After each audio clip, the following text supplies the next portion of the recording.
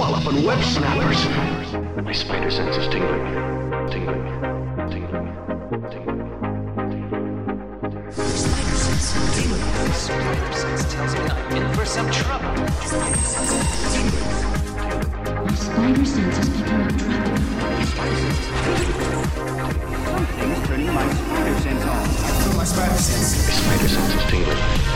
Anybody else's spider sense tingling? Welcome to Walloping Web Snappers, a Spider-Man podcast where we dive into every Spider-Man cartoon ever made. I'm Doug. And I'm Derek. And is your spider sense tingling? I'd bet my webbing on it, Doug. Oh. And man, have I got webbing to bet. Oh, we'd like to take a quick moment to thank our spectacular patrons, Bo, Carl, Eric, Katie, Jason, Zoe, and Bread. Thank you. Oh boy, we're starting with that line, and we're certainly going to end with that line today. Ooh, before we go forward, though, we had word snappers words. We did, and I fucked them up. I didn't fuck up the words, really? but the meaning of the words. I completely used them in the opposite way because you last really week's. did. So if people caught that and were like, "What the fuck does he mean?" Last week's word snappers words were non-human biologics, submitted by Katie, one of our patrons, and I replaced humans with non-human biologics, which is the exact opposite of the sentiment of the lizards trying to get rid of the humans. But you know what? I just moved. We moved.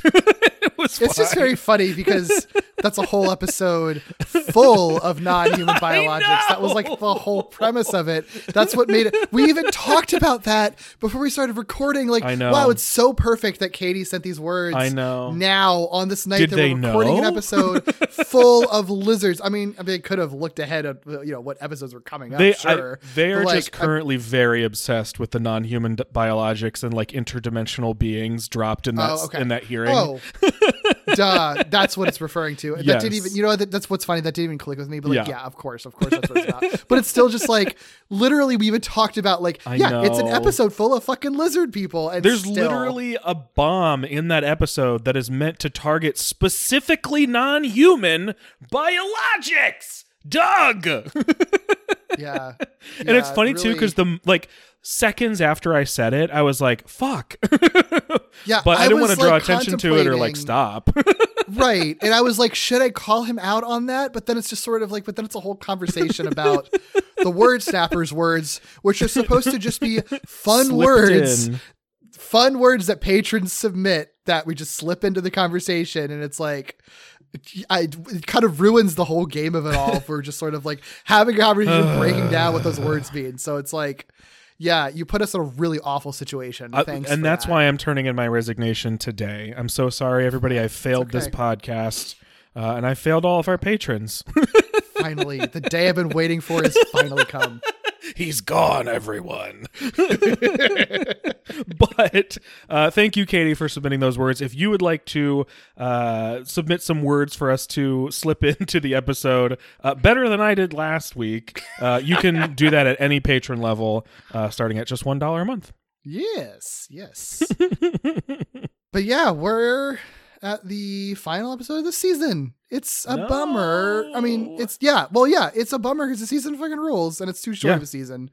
We went a whole thing about it last week. That it's just been a good season. The last few weeks, honestly, really, it's even the worst episodes of this season have still given us really good conversation, and the majority of the episodes have been really good. I think the season, this season ends on a weird note. I feel like this is a weird final episode of this season. I would certainly say so.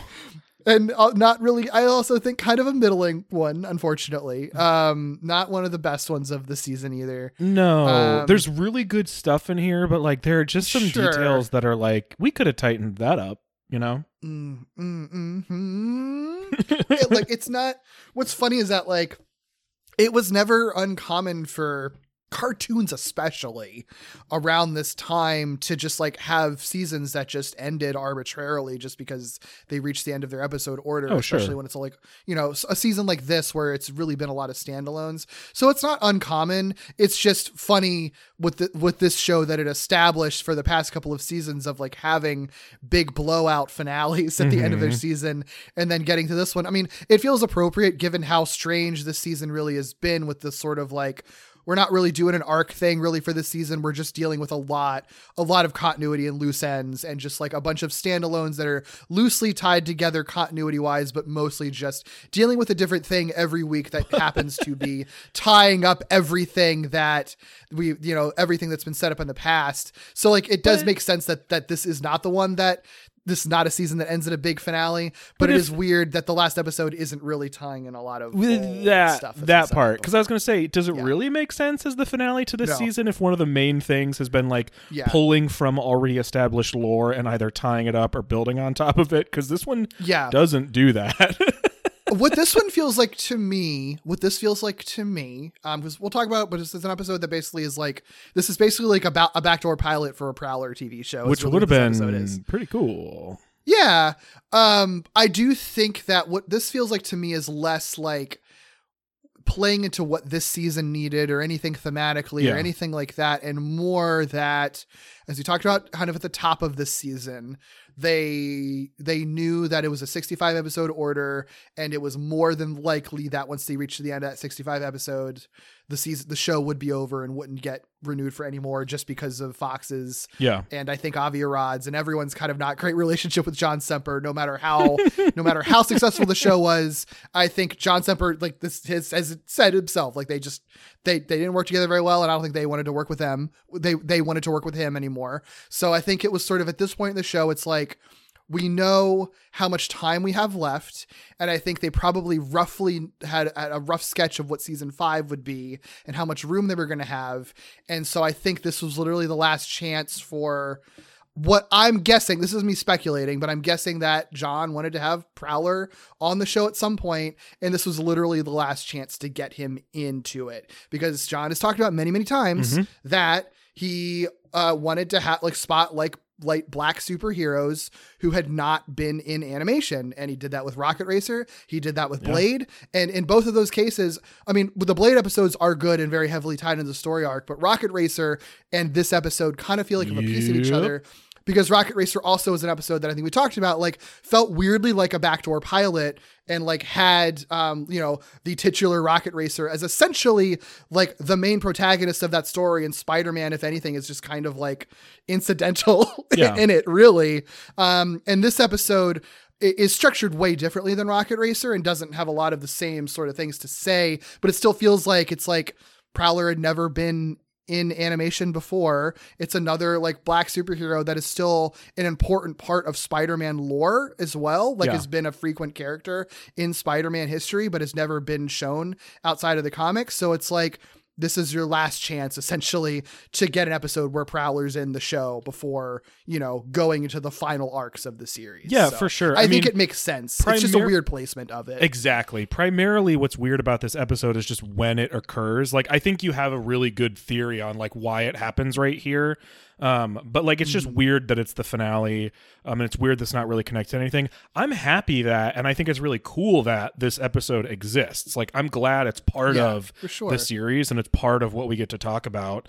And it does feel, if I have even a little bit of a finger on the pulse of John Semper, like I do feel like this feels very much like a John Semper type episode based on some of those other things you cited and the things that, like, some of the things he seems like he's wanted to say through the show, outside of like a standard superhero, or really sort of like, I don't know, at points almost watered down superhero environment. You know what I mean? So it's cool in that sense, but it's a weird placement. And if I'm excited this episode exists, I wish that it had really been like the really amazing episode that I imagine he wanted it to be, I definitely wish it had been better than what it is, but we can talk about it. It's not a trash fire or anything. Not like even that, close. There's definitely a lot of potential in it. So, well, yeah, we can talk about it. Yeah. You can watch it. Still Disney Plus, of course. The episode we're talking about, Spider-Man, the animated series, season 4, episode 11, entitled Partners in Danger, chapter 11, The Prowler. My new neighborhood.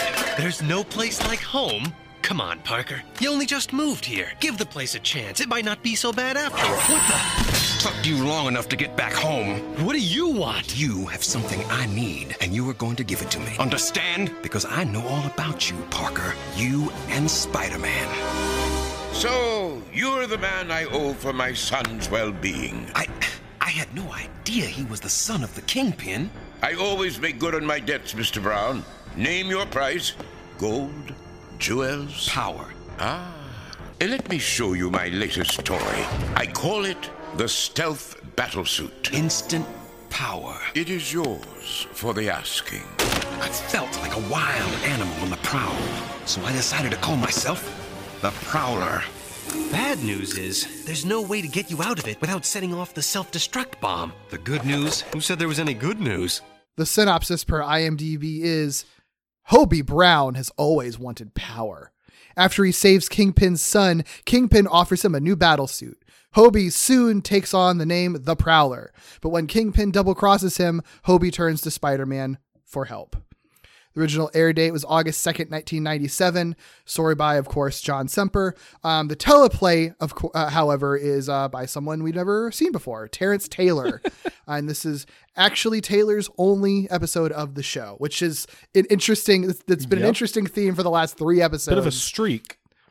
Yeah, it's been like either freelance writers or like someone else on staff like has participated in it. Last 2 has specifically been people writing the teleplay. So I really do think it was sort of like production's getting crazy. They're wrapping up stuff. They just needed to get a couple of freelancers to just crank out these scripts, it seems like. And Taylor actually had a pretty relatively small career. He worked in the 80s and 90s. There's really only a few episode credits.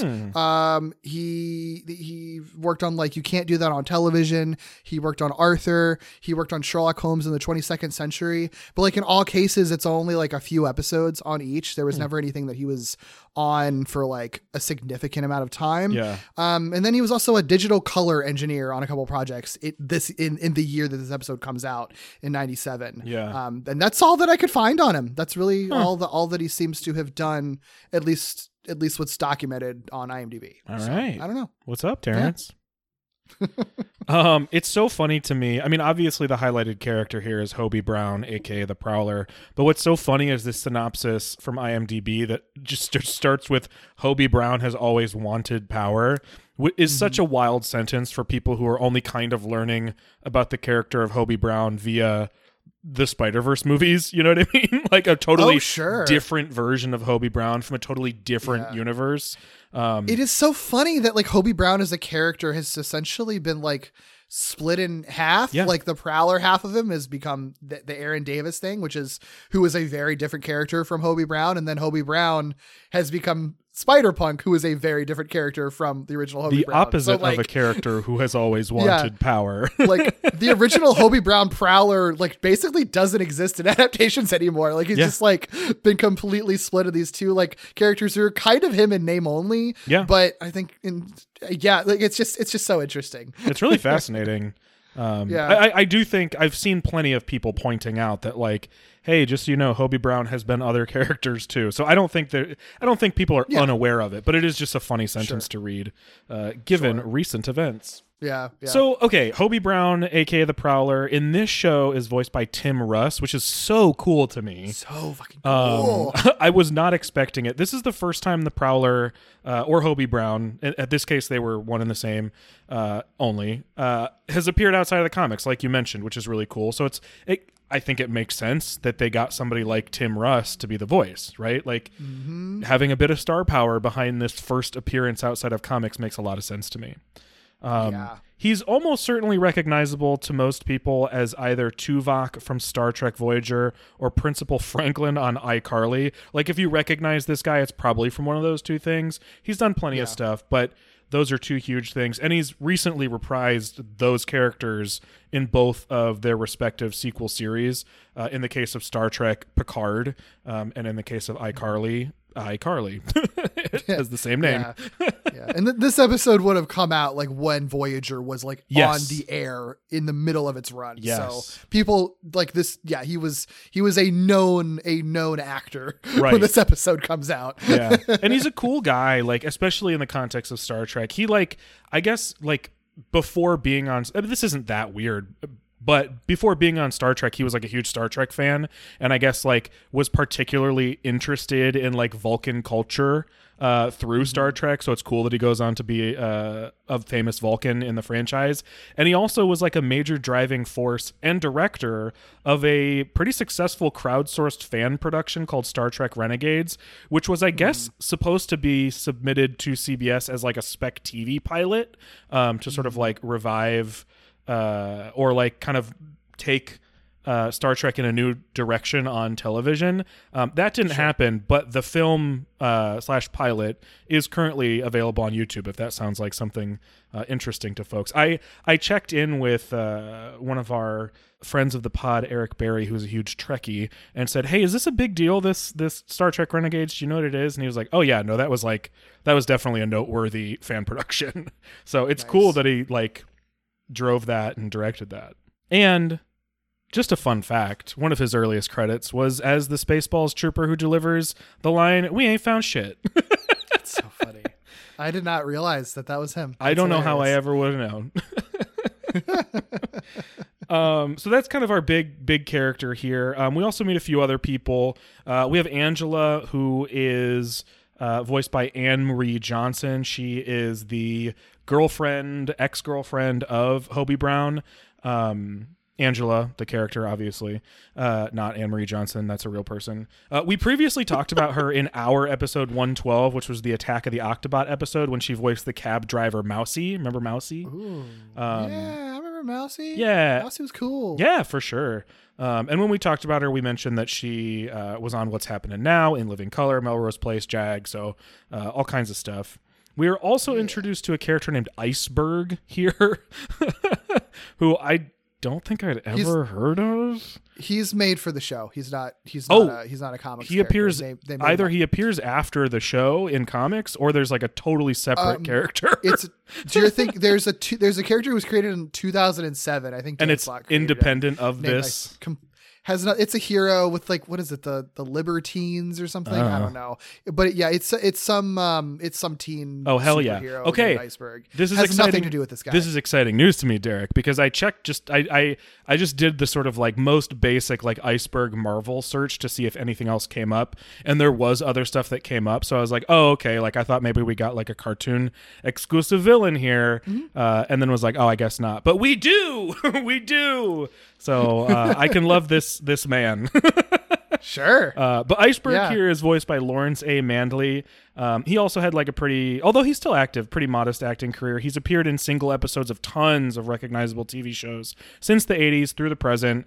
His two most recurring roles on TV were as Larry the Cook in a half dozen episodes of Seinfeld. And when I looked it up, I was like, oh, I do actually recognize him. I think at some point he ends up taking over Monk's, the restaurant that they're always at. Not sure. Oh, right. Yeah, that makes sense. But I do think you'd recognize him if you watch enough Seinfeld, even though he's not on a ton of episodes. And then a character named Jumpsuit Johnson on 8 episodes of Disney's Zeke and Luther. And that whole sentence means nothing to me, so. Never in my life heard of that show, so. Not a clue. Not a clue. And then this isn't really a big character, but we've mentioned Rodney Salisbury voicing characters the past couple weeks, and he voices one here named Henry. And Rodney Salisbury, of course, is our Robbie in this series, and was Monitor in the Lizard King episode we just talked about. I gotta be honest, I was like, who the hell is Henry? Who is this guy? And then it took me a while. He has like 2 lines. Yeah, then it clicked on who this guy was. Yeah. I mean, Hobie forgets who this guy is at the end of the episode, but we'll get to that. Forgets that he exists. But we've got a little while before we get to that point. Yeah. So why don't we start talking about the episode? Let's do it. So this episode opens with Spider-Man swinging through his and Peter's new neighborhood because he had to find a new place to live. And in this new neighborhood, he's getting harassed by some dudes who are loitering in an alley. And then he stops a young pawn shop burglar and wonders why somebody his same age is throwing his life away, burgling a pawn shop. And for a second, Derek, I thought that this next thought that Peter was going to have, where he's like reflecting on the danger in his neighborhood and reflecting on like how he can protect himself as Spider-Man, but I thought the next thing was going to be, but not everybody's a superhero, so I can see why some people might turn to, crime or feel pressured into. No, that's not at all where he goes. And I was hoping so bad it was, because it would have been sort of like the successor to a lot of what he was supposed to be learning in that Rocket Racer episode, Yeah, well, it's interesting because I feel like, because this episode my first response was sort of like, well, of course they wouldn't have talked about that. This is like a 1997 Spider-Man show, but I'm like, but they literally have though. Like the Rocket Racer episode is all about like and that's Robbie an episode and his that son like and Tombstone and stuff. They sometimes touch on those types of things too. Right. That's a reason that I think like is we stick up for the Rocket Racer stuff. I think more than any other, person who's ever watched the show has ever done, because like it has really interesting, thoughtful and kind of nuanced things to say about why people would turn to a life of crime and how, being lower class can like kind of forces you into that situation, and that you're kind of like, and people really get stuck in like this cycle of being a criminal that's in a way that's really not their fault, you know, just because of classism and the way that capitalism works and like institutional racism as well. So like, this could have been an episode that did kind of sort of touch on that maybe in a different way, but it really doesn't. Like, I think what I think frustrates you a little bit too is that like so slightly for a moment, but then like doesn't really deliver on that. A problem with this episode is that like I want to like the Prowler, but Hobie kind of sucks throughout most of the episode, and in a way that like I feel like is kind of his fault, like it isn't a thing where he's like, it's like tragic, it's where it's like, oh, well, circumstances led him to this position. It's more just like the guy's just kind of an asshole. And then at the end of the episode learns to be less an asshole. And so like, they kind of aren't really going for the same thing they do in Rocket Racer, like we could talk about it. Where you're coming from, but I think there's a conversation there as we go through here. Yeah. I'm open to have a conversation about that, but I do think that the opening of the episode feels weird to me because it's like it's Spider-Man talking about like in this part of town and a very like this is the bad part of the neighborhood thing, which is like it's in that's such a coded phrase, right? Because that's usually white people saying that they're in a black neighborhood. You know what I mean? Yeah. Is usually what it is. Black neighborhood and or a poor neighborhood in most cases, both when someone's saying that. And like, it's one of those things where it's just sort of like, there are places in cities that are higher crime and by the numbers more dangerous to be in that you are more likely to see crime happening or, be the subject of it or something like that. Like that is a true fact, but there's also like often a lot of racist undercurrents in someone saying that as well. And especially Spider-Man, who isn't literally living there, is just swinging through on his way home, just being like, in this part of town, it's so awful. And then the show just kind of showcasing just robbers and street gangs just running all over the place and attacking people randomly, like it's a weird place to start. And then Spider-Man has that line where he's just like, oh, I've been superheroing, but have I completely lost touch with real life on the streets? And which is like, I don't know. It feels weird hearing Spider-Man say something like that, and I don't really know what he even means. It's weird, too, because he's literally saying he's in a new neighborhood. So, like, the life on the streets he's currently experiencing as a new resident of this place is not the same. Like, it's new to him, clearly, based on how he's commenting on it. So, like, I don't know. I'm not really sure, but it is weird, and I was really hoping that it would be the follow-up to... Because one of our biggest sort of, like, comments on the Rocket Racer episode as far as Spider-Man was concerned was that he didn't seem to be learning any sort of, like, lesson, even though Rocket Racer was going through a whole journey. So it would have been cool to see it here. But his whole thing on, like, oh, well, Spider-Man can protect himself, so, like, I, as Spider-Man, don't need to resort to crime. Like, he doesn't follow that thought up where I hoped it would be, which is to have empathy and trying to understand these people who are stuck in that cycle you're talking about. Instead, he's just sort of like, oh my gosh, I can protect myself, but Mary Jane can't. Like, oh boy. Yeah, it's also just sort of like you're moving Mary Jane. Like what? I mean, like why are you acting like she has no say in this? Like you're especially you're based on what we learn later, right? Like you're just treat. I mean, I guess this is more like their typical Peter Parker guilt thing, right? Where it's just like, he's basically just like taking he's taking the worst perspective on all of this and just being like, I made a mistake. I'm responsible for everything that could bad. Everything that could potentially happen that is bad will all be on me, acting like Mary Jane like was not an equal partner in this decision, which we see later like she absolutely 100% was. So yeah, I mean I think that's I think it is in character for him, but like he doesn't really, and I guess he does sort of learn that later, I guess, that like he doesn't need to be freaking out in that way, but he doesn't really learn anything else about everything else that he's the thing saying. Though is like this isn't necessarily a show where he like learns episode to episode all the time. So like, sure, he might learn something by the end of the episode, but that's not necessarily going to, and who knows, maybe I'm forgetting that it does carry into the next season, but I don't imagine that lesson is going to inform all of his decisions and conversations with Mary Jane moving forward. Yeah. Yeah. Also, the fact that he questions whether he should have proposed to her at all based on this whole situation. Somewhere Anna Watson is sneezing over a cup of tea and feeling great about herself and has no idea why. He spirals so quickly. It's just like, so fast. Oh, this is a bad neighborhood. Should I move Mary Jane here? Maybe I don't even have a right to marry her. I'm like, where the hell did that come from? Like, what are you talking about? Gosh.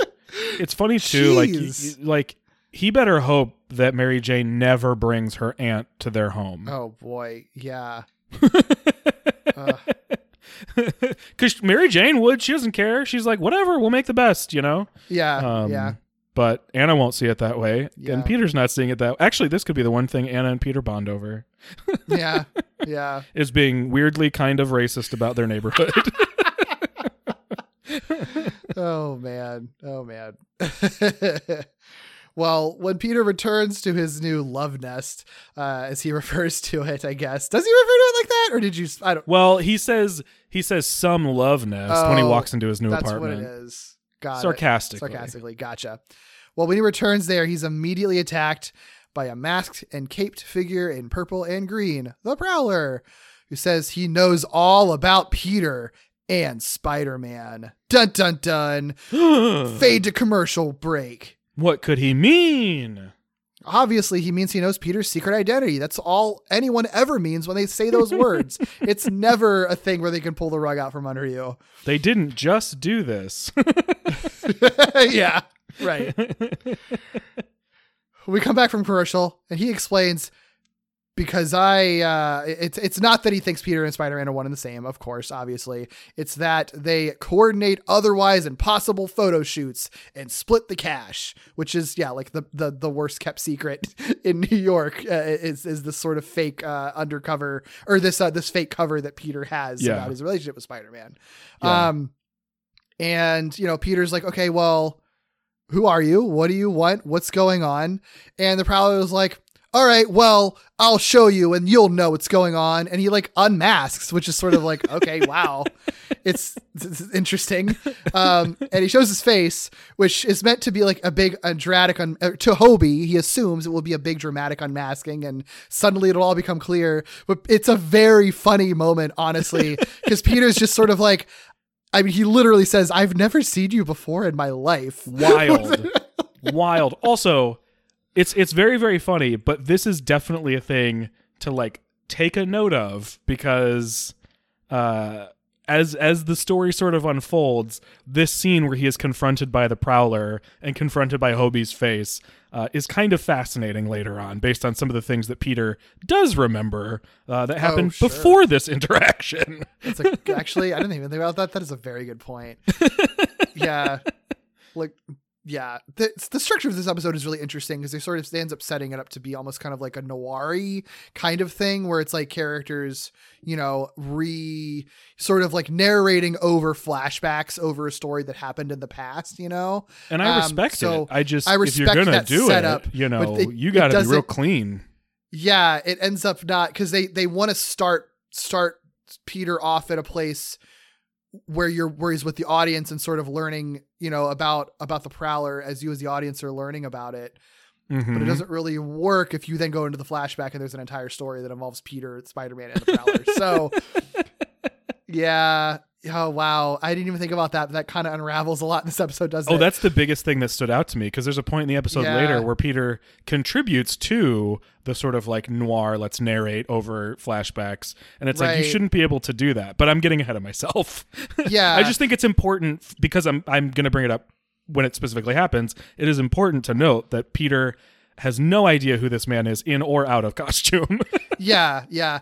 I do think one thing I will say that this line kind of contributes to it, that one thing that I think makes me tell that this is a teleplay written by a writer who's never written on the show before is that there are like particular lines and quips and like jokes that feel very uncharacteristic for this show.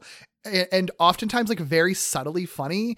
And I think even though it doesn't make sense continuity of the episode wise, I do think Prowler unmasking and Peter immediately say like, I've never seen you before in my life, is like a type of comedy that this show has never really done before. And they don't really play it like a joke, but I think it's definitely meant to be funny.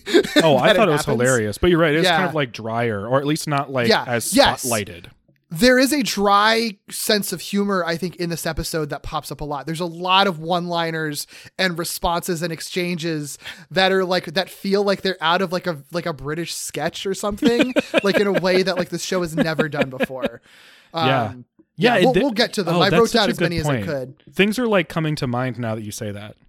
Yeah, like you know, like little absurdities little here, back and forth set characters have with each other and stuff like that. I wrote down as many as I could, so awesome. I'll list them off as we get through them. Hell yeah. Where are we at? We are okay. So Spider-Man or Peter has said, "I've never seen you before in my life," and Prowler actually has like a pretty like unsurprised reaction to that. I would think he'd be more pissed about it, but he's like, well, let me refresh your memory. I swear you'll never forget the name Hobie Brown. And this is where the vast majority of the episode becomes these entirely new and original flashbacks, because this is not referencing any previous episodes, but all these flashbacks that like tell the story leading up to this moment where Hobie Brown, aka the Prowler, is attacking Peter in his home. Yeah. So Hobie explains that he grew up in Peter's new neighborhood. They never give it a name, which I understand, but it's so annoying because all we can do is say the new neighborhood. But he grew up in this new neighborhood, or new to Peter neighborhood. And after it almost ended there too, basically he implies like, I grew up here and I almost got killed here based on the life of crime I'd been living. Hobie decided that the only way to continue surviving was to either find power or work for someone powerful.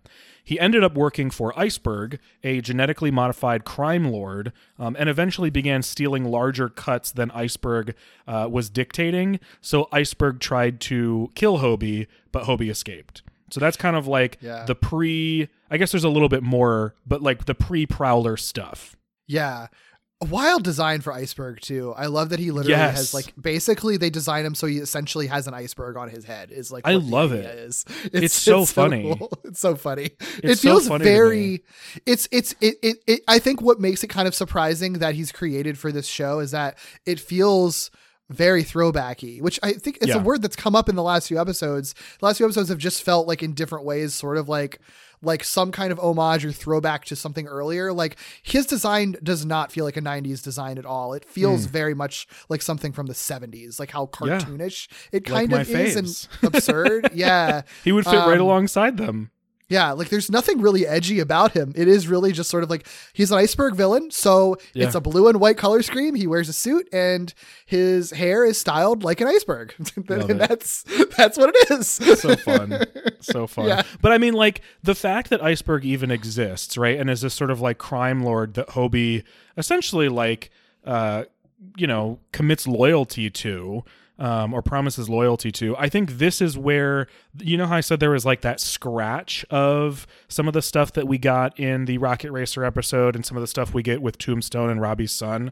Like, I think this is where I thought it would end up being a bigger conversation in the episode. Because I do think if you have that context, I think Hobie's telling kind of a similar story where he grew up in this really rough place where you either had to like fight to survive or know somebody who could fight on your behalf. I mean, he's essentially talking about like the way that people end up in gangs, even if they don't want to end up in gangs, it's just a pure survival thing. And by just simply wanting to survive, you're caught up in committing these crimes and potentially acts of violence that like you don't even want to commit, and I think that begins to shape his actual psyche and what he starts to actually believe is his only reality. And I think it comes from this environment that he's growing up in. I don't know that he's seen any other way to like live or survive. That makes a lot of sense. I did think that kind of helps my initial take on him, that he's just like kind of like I was being a little bit I was being a little bit hyperbolic with just saying that he's just an asshole the whole episode. Well, he is an asshole. He is like he acts like an asshole. But he is more sympathetic, I think, than I think he could be. Like I think given everything that you say, like the point of this part of the backstory is to establish that it's like, there isn't like something tragic that made him turn to a life of villainy. It's just sort of like, this is literally the only life that he's ever been exposed to. And so of course he's going to be a guy that like doesn't really know how to have like a great relationship and is obsessed with the idea of power, because like his whole life has been immersed in those ideas of like, the only way that you can survive is by having power. And he's never found a way out beyond that. So like and there is something really tragic about that. And kind of triumphant if he is ultimately able to overcome that. I think that my issue is that he doesn't really show a lot of shades of being anything more than an asshole until like the very end of the episode. Like I wish that they could have given him a little bit more depth. But I appreciate that aspect of his backstory for sure. Yeah. I wish that they had gotten maybe a little bit more into like, cause I think you can turn this into something that's sympathetic, even if it still ends up kind of pushing him into a direction that makes him unlikable in the present, right? Because like he tries to buck against the system that he knows, and the only way he can buck against that is to steal from the system that he knows. So the only way he can do it is by committing another crime. But that's what he's trying to do. He's trying to take from. It's like trying to take from power by taking from Iceberg, and then is immediately caught and squashed because Iceberg is more powerful than him. So like, what else is he going to do other than be like, I need to be more powerful than Iceberg? But I wish that they had focused more on like how that affects him, because I think then you could create at least a sympathetic character where you're like, okay, you're going about it wrong, but I am invested in you getting it right. Right. Absolutely. Yeah, That's where I think they fall short, is like, I don't think I was, like you're saying, I don't think I was like feeling sympathy for him a lot or feeling like invested in him trying to break out of that system outside of just knowing that it probably sucked. Yeah, absolutely. I think the other thing that I think makes him kind of unlikable to me is like how he treats Angela. Yeah. And I don't really, and it's like, it's one of those things where it's like, you're only getting little snippets of this, right? Like you don't see Angela that much. Yeah. And I'm not even really like that mad about it because I understand, because it's like, there's a lot of story to tell. This is just meant to be kind of pieces of his backstory and his home life that we're seeing, But as a result of that, it's just sort of like, I don't understand why Angela ever would have been with him in the first place. Like they just don't really seem on the same level at all, because we only see him as at his kind of his most unlikable, ever. So like, I don't understand how he ever would have been appealing to anyone. Yeah. Because he only reacts to the situation with anger. It's not like he comes back to Angela and like we get to see a more vulnerable side of Hobie because he's with Angela. That's what I would have expected. And it's like, people get into bad relationships all the time. I know that full well from experience personally. It's like, it happens. You just get in a relationship with a shitty person for a million different reasons, and then just don't realize it until later. So like, I can buy that happening, but I just feel like it's ultimately a missed opportunity, because this is exactly how you can endear, your sort of like in a lot of ways, Hobie is kind of is the protagonist of this episode, and an easy way to endear him to us is to see him in a moment of vulnerability with someone who, you know, knows him personally outside of his crime life. Even if she's his ex-girlfriend, she obviously knows him probably potentially better than anyone else. And it could be the one person that he could be a lot softer with, you know, and we could have seen other shades of him. Even if he's not necessarily being softer because of like the current circumstance, Angela would be the perfect person to like offer us insight into who else Hobie Brown can be. I feel like Rocket Racer kind of did that with family dynamics, right? Where like, Absolutely. I mean, Rocket Racer generally got to be more vulnerable on screen to us, but just by having other people around who could be like, I know who you could be, or I know who you have been, like, Angela could have been that, because you don't necessarily want the story to be a facsimile of Rocket Racer, so he can be in his feelings, but like Angela could have been a great tool to show us like, oh, there's this other side of Hobie, you know? Yeah, I agree. And it's like, you know, if he was intended to just be a villain, it would be fine. I wouldn't really care if it was just like, oh, sure, yeah, she just dated a shitty guy. But the fact that we are really supposed to deeply care about him by the end of the episode, because he is the guy we're following, and supposed to be very happy when he, like, you know, and satisfied when he's like kind of turned himself around and learned a lesson. Like, you kind of need I don't know. I can appreciate watching stuff with unlikable characters. Totally. But like, I don't feel like he's supposed to be unlikable. I don't feel like the creators want him to be unlikable. I think maybe you nailed the earliest problem of this episode, which is by the end of it, you know, oh, they wanted me to care or feel sympathy for Hobie, but I don't think they do anything early in the episode to establish that. And in fact, I would say they work against it, because he is seen as the one attacking Spider-Man, who is a mystery, who we don't know anything about. So like, why would we identify with him? Like, I think you can do the work to get to that, but then you have to sort of like trust that that's where it's going. And I think that's asking a lot from the audience when they might not know who this guy even is. Right. I mean, it's his first time in cartoons. Like, if you didn't read the comics, you would have no idea who he is. Right. There's really no like desperation in those early interactions. Yeah. There's no like establishing of any sort of like comic based like source material background that might catch you up to speed, or like you don't see him at all until he is in conflict with Spider-Man.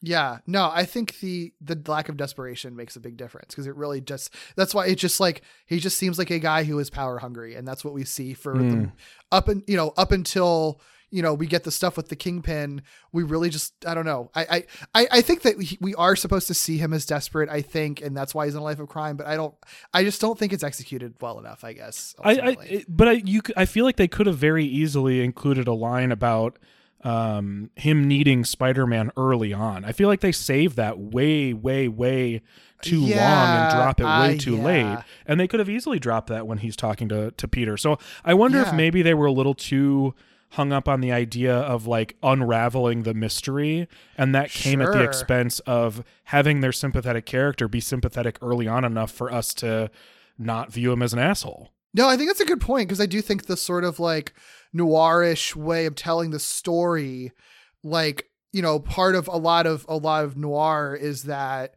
the main characters are like often like shitty people, and the whole movie is just the story of them like falling harder and harder into tragedy, and they get their comeuppance in the end. And it is supposed to be like, you know, you're following this guy and you find them compelling because of how fucking like awful they are as a person, you know, like a lot of noirs like that. So I think that maybe they're caught up on that aspect of it, that you're like, it's sort of like, isn't it interesting that we're hearing the story of this villain and his sort of fall into deeper villainy, but I think it doesn't really work as well in a optimistic Spider-Man cartoon where it is, because noir more times than not have dark endings. So like, and you don't have that for this episode. And so I think you do need a little bit of a lighter setup. And I do think the intrigue of like, I need your help, Spider-Man, and here's why. And then it's this whole story of this guy's villain origin story. Like, I do think that there's a lot of intrigue and mystery in why is he asking that question. And then we're only hearing about this guy doing kind of bad things. Like, I think that's way more compelling than I'm a villain. Here's why I'm a villain and why I hate you. Oh, by the way, I need your help. Like at the very end of it, kind of tacked on, you know? Yeah. There is, I mean, I guess it is also technically possible. I'm not going to entertain this thought for too long because I don't think it's true, but like, it is also possible that like the people creating this just were like, yeah, no, he is being an asshole and he is wrong, and you're not really feeling sympathy for him until we get to Kingpin. I doubt that's what they were going for, and I think it would have made for a far worse story. But I guess it's technically possible. I just think that would be a bummer if that turned out to be true. Yeah, I'd hope not, because I don't think it's a good idea. I don't think it does this episode or the character any favors. No, like, I want to be more optimistic about it based on other things we've seen the show do. Yeah, yeah. And I think our criticisms are all coming from a place of like, there's a really good kernel of a story, more than a kernel, like just the core of this episode is like, has so much potential, and there's a lot of really good stuff at the center of it. It just feels like they made some poor decisions along the way, especially in the first half here with setting everything up, and as a result it just doesn't really deliver on what they're trying to do. And I think it really just does a disservice to Hobie as a character, and I think we both just really want to like him more than we ultimately do, and it's kind of a bummer. Yeah, for sure. We kind of jumped off from this Angela appearance here, so let's jump back onto that. Hobie, after getting really caught and squashed by Iceberg, attempts to hide at his ex-girlfriend Angela's place, or at least make a pit stop there before he does something else. And she's basically like, I don't want any of this. I don't want any of what you're doing. I've asked you to like get on the straight and narrow, and you won't do it. And he's like, there's nothing I could do, Angela. What do you want, Angela? Like, this is all I got. I gotta be more powerful, Angela. And she's like, well, then fine, we're done. And so he's like, all right, I guess all I can do is flee. But he doesn't have any money. So he's like, I got to get some money. He decides the only way to do that, which I do understand. I think I'm willing to give him the benefit of the doubt here. The only way he feels like he can get money is by committing yet another crime, and that is to mug a couple walking through the neighborhood. His luck sucks, though, for two reasons. One, that couple happens to be Mary Jane Watson and her superhero husband, or to-be husband. And two, Mary Jane only had $12 in her bag to begin with. So he can get out of town, but he's got no money once he's out. Yeah. Okay. I have a few things in this whole sequence. First of all, I forgot to say, when Hobie leaves Angela's place, the implication is that he just jumped out of her window, is what they give, which I think is very funny, that she's like, you're a nobody, Hobie, and then turns around and he's like literally jumped out of her window, and he's not even a supervillain yet, so like it's not like a disappearing superhero thing. It's like the guy just left. The guy just literally leapt out of her window and ran away, which like, okay, drama queen. The other thing, a couple of lines. This is counter to what I was saying before. This is not one of the dry lines.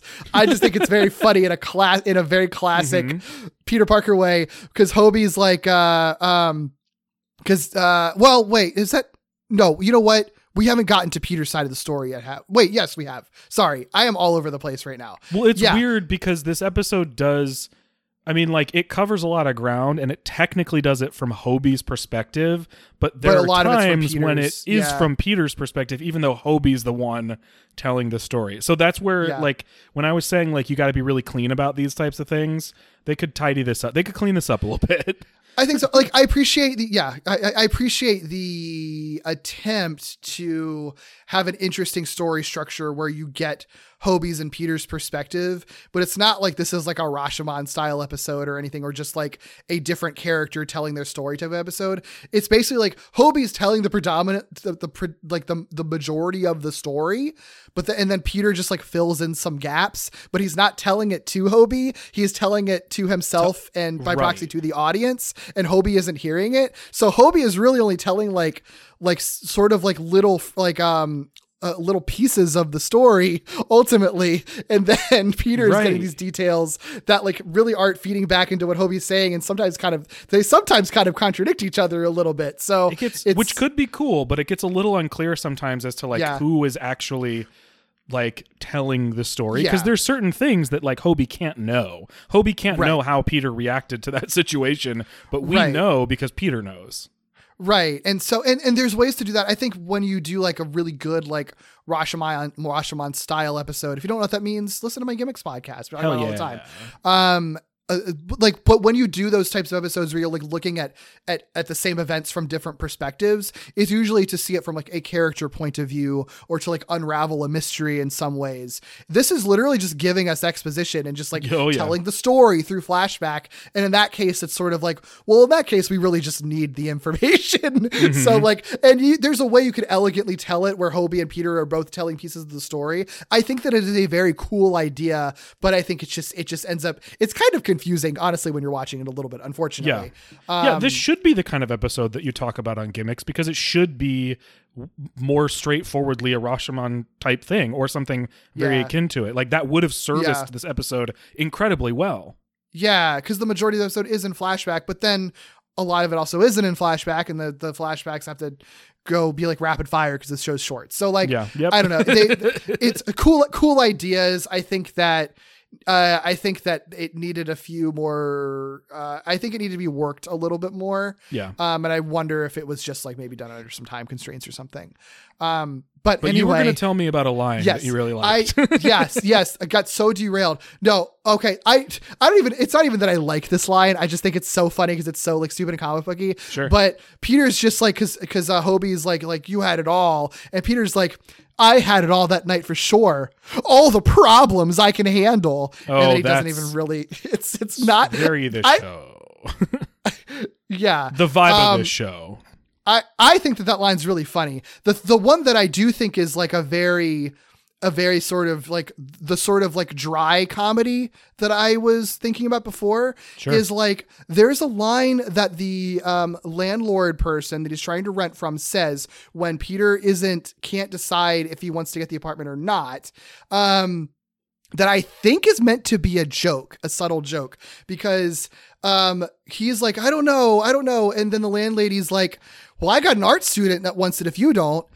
I think it's meant to be a dig because art students typically like are just stereotypically don't make a lot of money. Right. And so I think that it's meant to be a dig at Peter that like, wow, you're even lower than an art student of all people. You are so poor. And it's not called out as a joke. It's just thrown out in rapid fire by this random landlady character. And they just keep going. And that's not the type of humor that this show normally does. But I feel like it's the type of joke that this episode does specifically, where like you really could almost miss it that someone said something kind of funny, actually. Yeah. And like the kind exact funny, opposite. But also fuck her. Right. Also like a rude thing to say. Yeah. Right. But fuck it's like, the landlord, unsurprisingly. That's like big surprise. That we're saying fuck landlords on this podcast with two leftists. Wow. But it's like the exact opposite of the like all the problems that I can handle, but Tish. It's like then it's this landlady like throwing out a dig at an art student. Like it's just I found that very funny and like bizarre in a way this show never is. This is where we get that scene between Peter and Mary Jane trying to decide whether they're going to live here or not. So like any thoughts on that brief conversation we see between those two? Oh yeah. I think Peter is arguing that his apartment is too high up, which is like, isn't that an ideal thing for Spider-Man? That would be perfect for Spider-Man. Swing. Well, I think he's making any excuse to not be in this neighborhood, to be honest. Like, and I don't know if that is sort of like supposed to be a funny excuse not to, on top of him thinking the neighborhood's dangerous or what.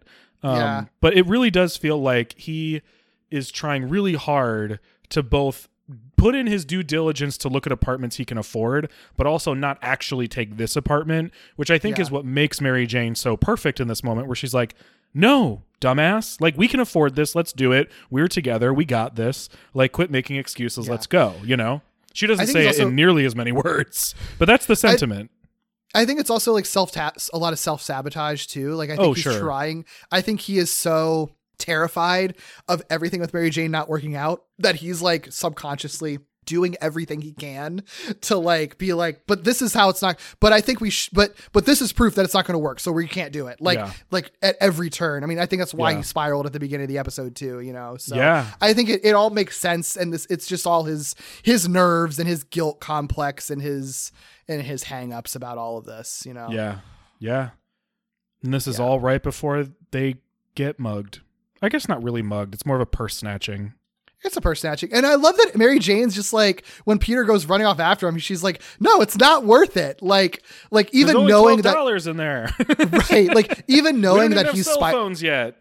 Exactly. It's like, there's something in there. Even knowing that he's Spider-Man and can easily handle the situation. Yeah. It's just sort of like, we don't bother with this. I can get it. Like, there's nothing of value in that bag. Right. The bag is worth more than what's in it, Peter. Relax. Yeah. It's a good interaction though. It's a lot of character stuff with these two, in their sort of like tumultuous, early engaged days. They're not focusing on it, but I like it when you stop down to think about it. Oh yeah, you don't get a lot of Mary Jane in this episode, but I like her in every single scene we see her in, which is maybe only like 2, but I like her in both cases. I think it's a good depiction of their sort of relationship and why she is a good complement to Peter's like neuroticness about all of this stuff. Yeah, for sure. Yeah. So after capturing and webbing up Hobie, I feel like this is a little bit reckless, but Spider-Man is, I think, angry that Hobie, directly stole Mary Jane's purse.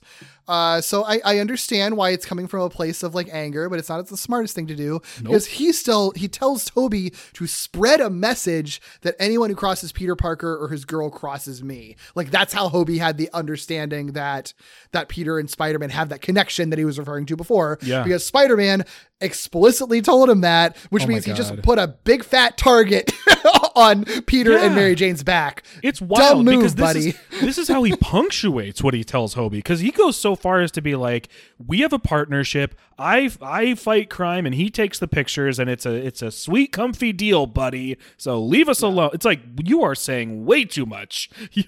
Your mouth needs to shut, my friend. It is so wild.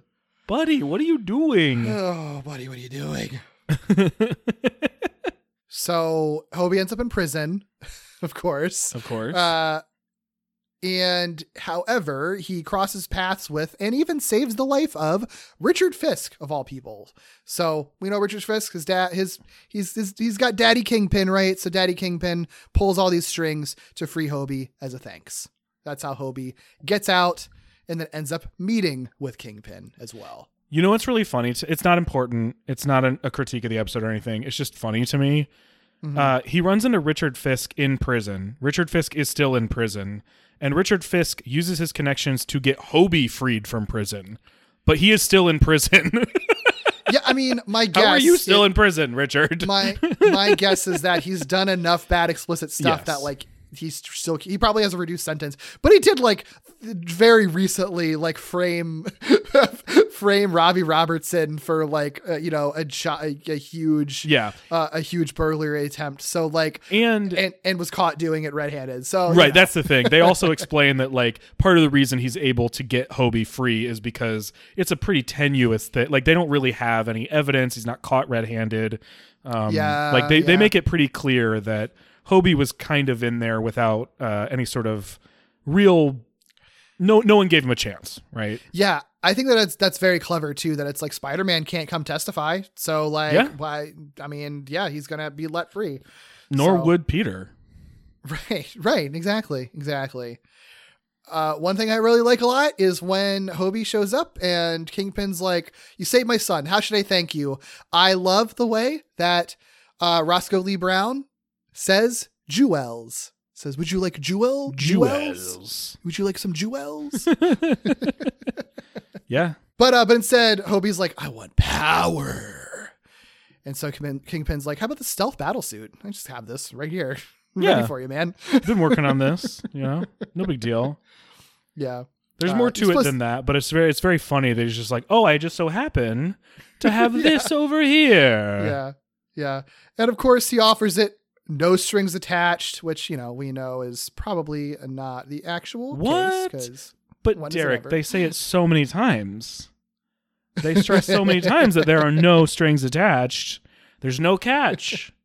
Right. It's not too good to be true. It's just true. Yeah, it'll all be fine. Nothing bad will come of this. Yeah. Nothing bad is happening. Everything's fine. Hobie's also, gonna be great. What's very funny is this suit. I mean, I don't have an extensive knowledge of the Prowler and the history of the Prowler, but Kingpin lists. I only have like what I know from Spider-Verse, and then I think I've read maybe like the comic he appears in or something. But I don't have a lot, right? So there could be whole chunks I'm missing. But like Kingpin, when he's listing off all the things that this suit can do, I'm like, so it's an Iron Man suit. You're just giving him an Iron Man suit. Is all you're doing. Like I don't equate Prowler with like that, but that's what you're giving him. Yeah. Oh, that's funny. Basically, yeah. It does all the same things. It flies. It's armor. It shoots rockets. Like it's just an Iron Man suit. That's true. I mean, you're not wrong. And spoiler, it even malfunctions like an Iron Man suit. Oh God, yeah, it does. It does. But yeah, so he's Prowler now. I think he names himself Prowler very shortly after this. Yeah. So, you know, he's finally got the power he's been seeking. So the first thing he does, of course, is attack Iceberg at his hideout. Idiot. But I mean, I don't know. It doesn't seem like he's really got a lot else going on. So leave. He literally was going to try to. I mean, I get why, right? Like he sees the reason he was leaving is because he couldn't do anything, and now suddenly he can. But like the smart, calm-headed thing to do would be like, and he doesn't know what Kingpin knows, but like just leave now. You have the ability to leave now.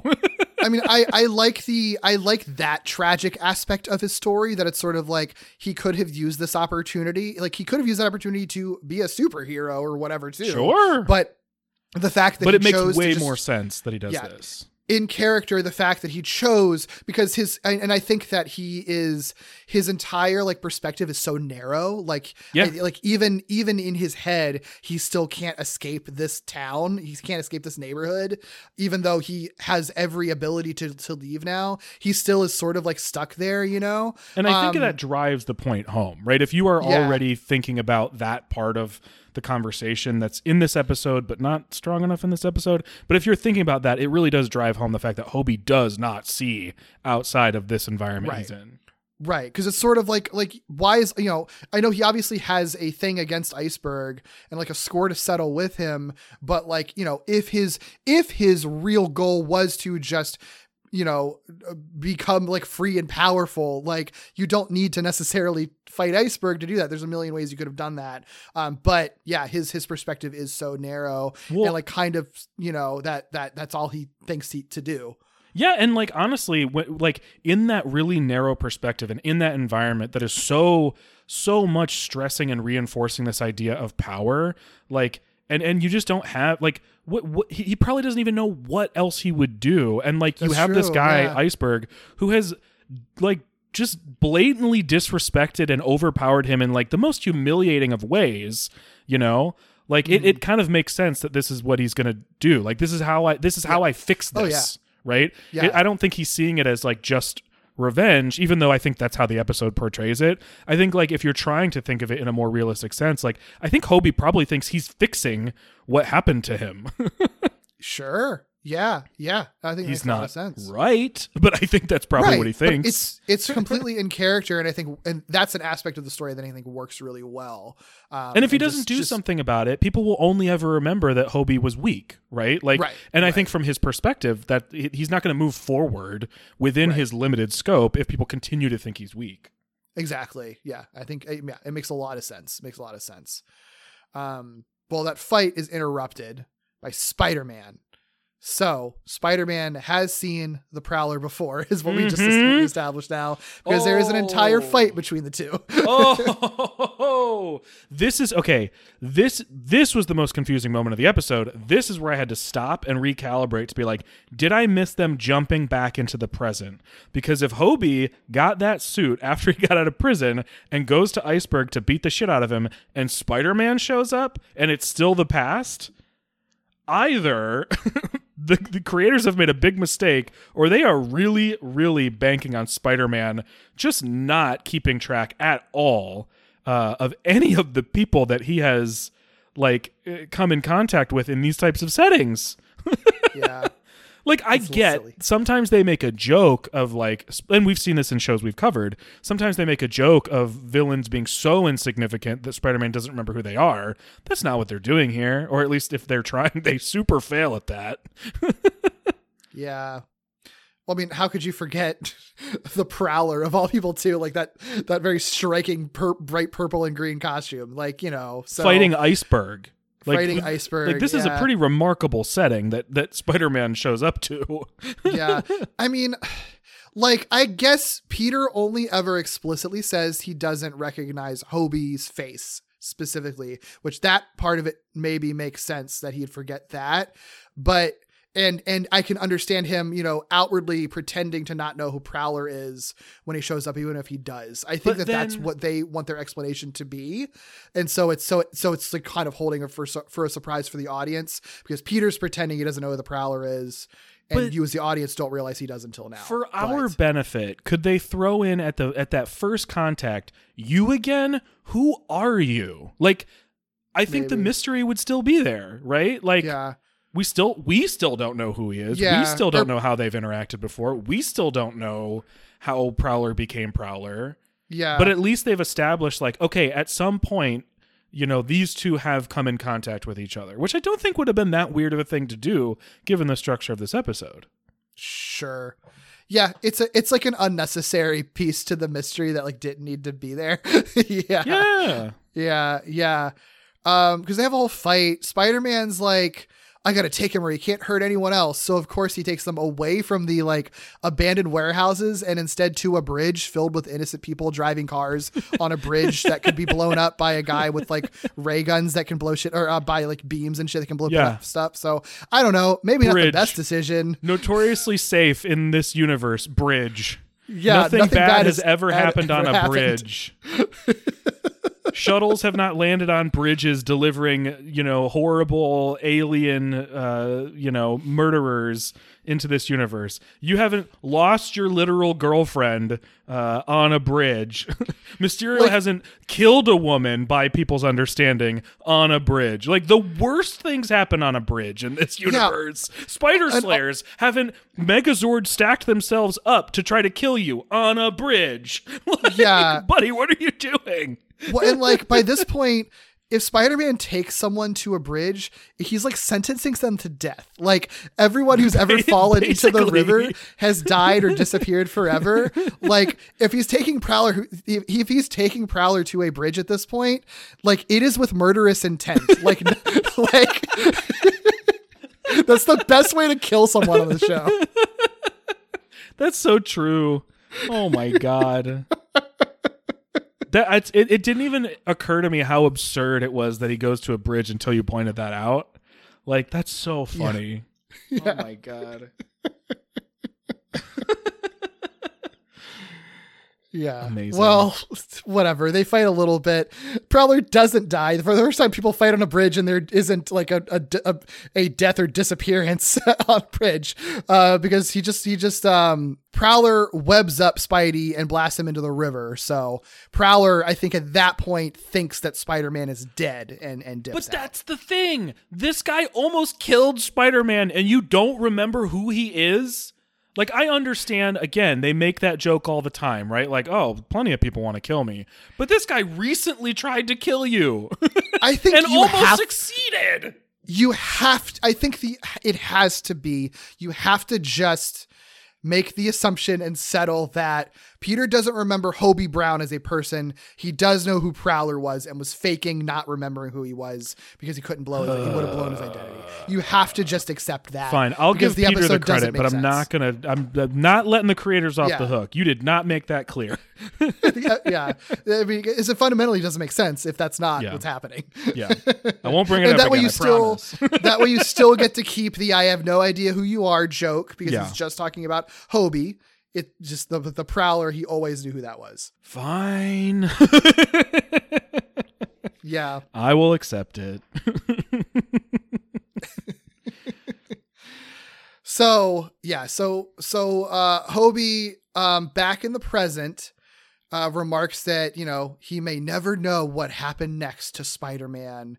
And Peter, of course, tells the audience, like, well, of course I know, because by the way, I'm Spider-Man. So of course I didn't die. And, he just... funny, Derek. Yeah. They make it seem like the whole episode is about to shift perspectives to Peter. I was like so ready to make sure I had my shit straight. And it's literally just shifting to Peter to be like, bitch, I lived. Like, that's it. Yeah, because then it goes right back to Prowler telling more of the story from his perspective. It's so funny. It's so janky. It's so janky. So funny. Yeah.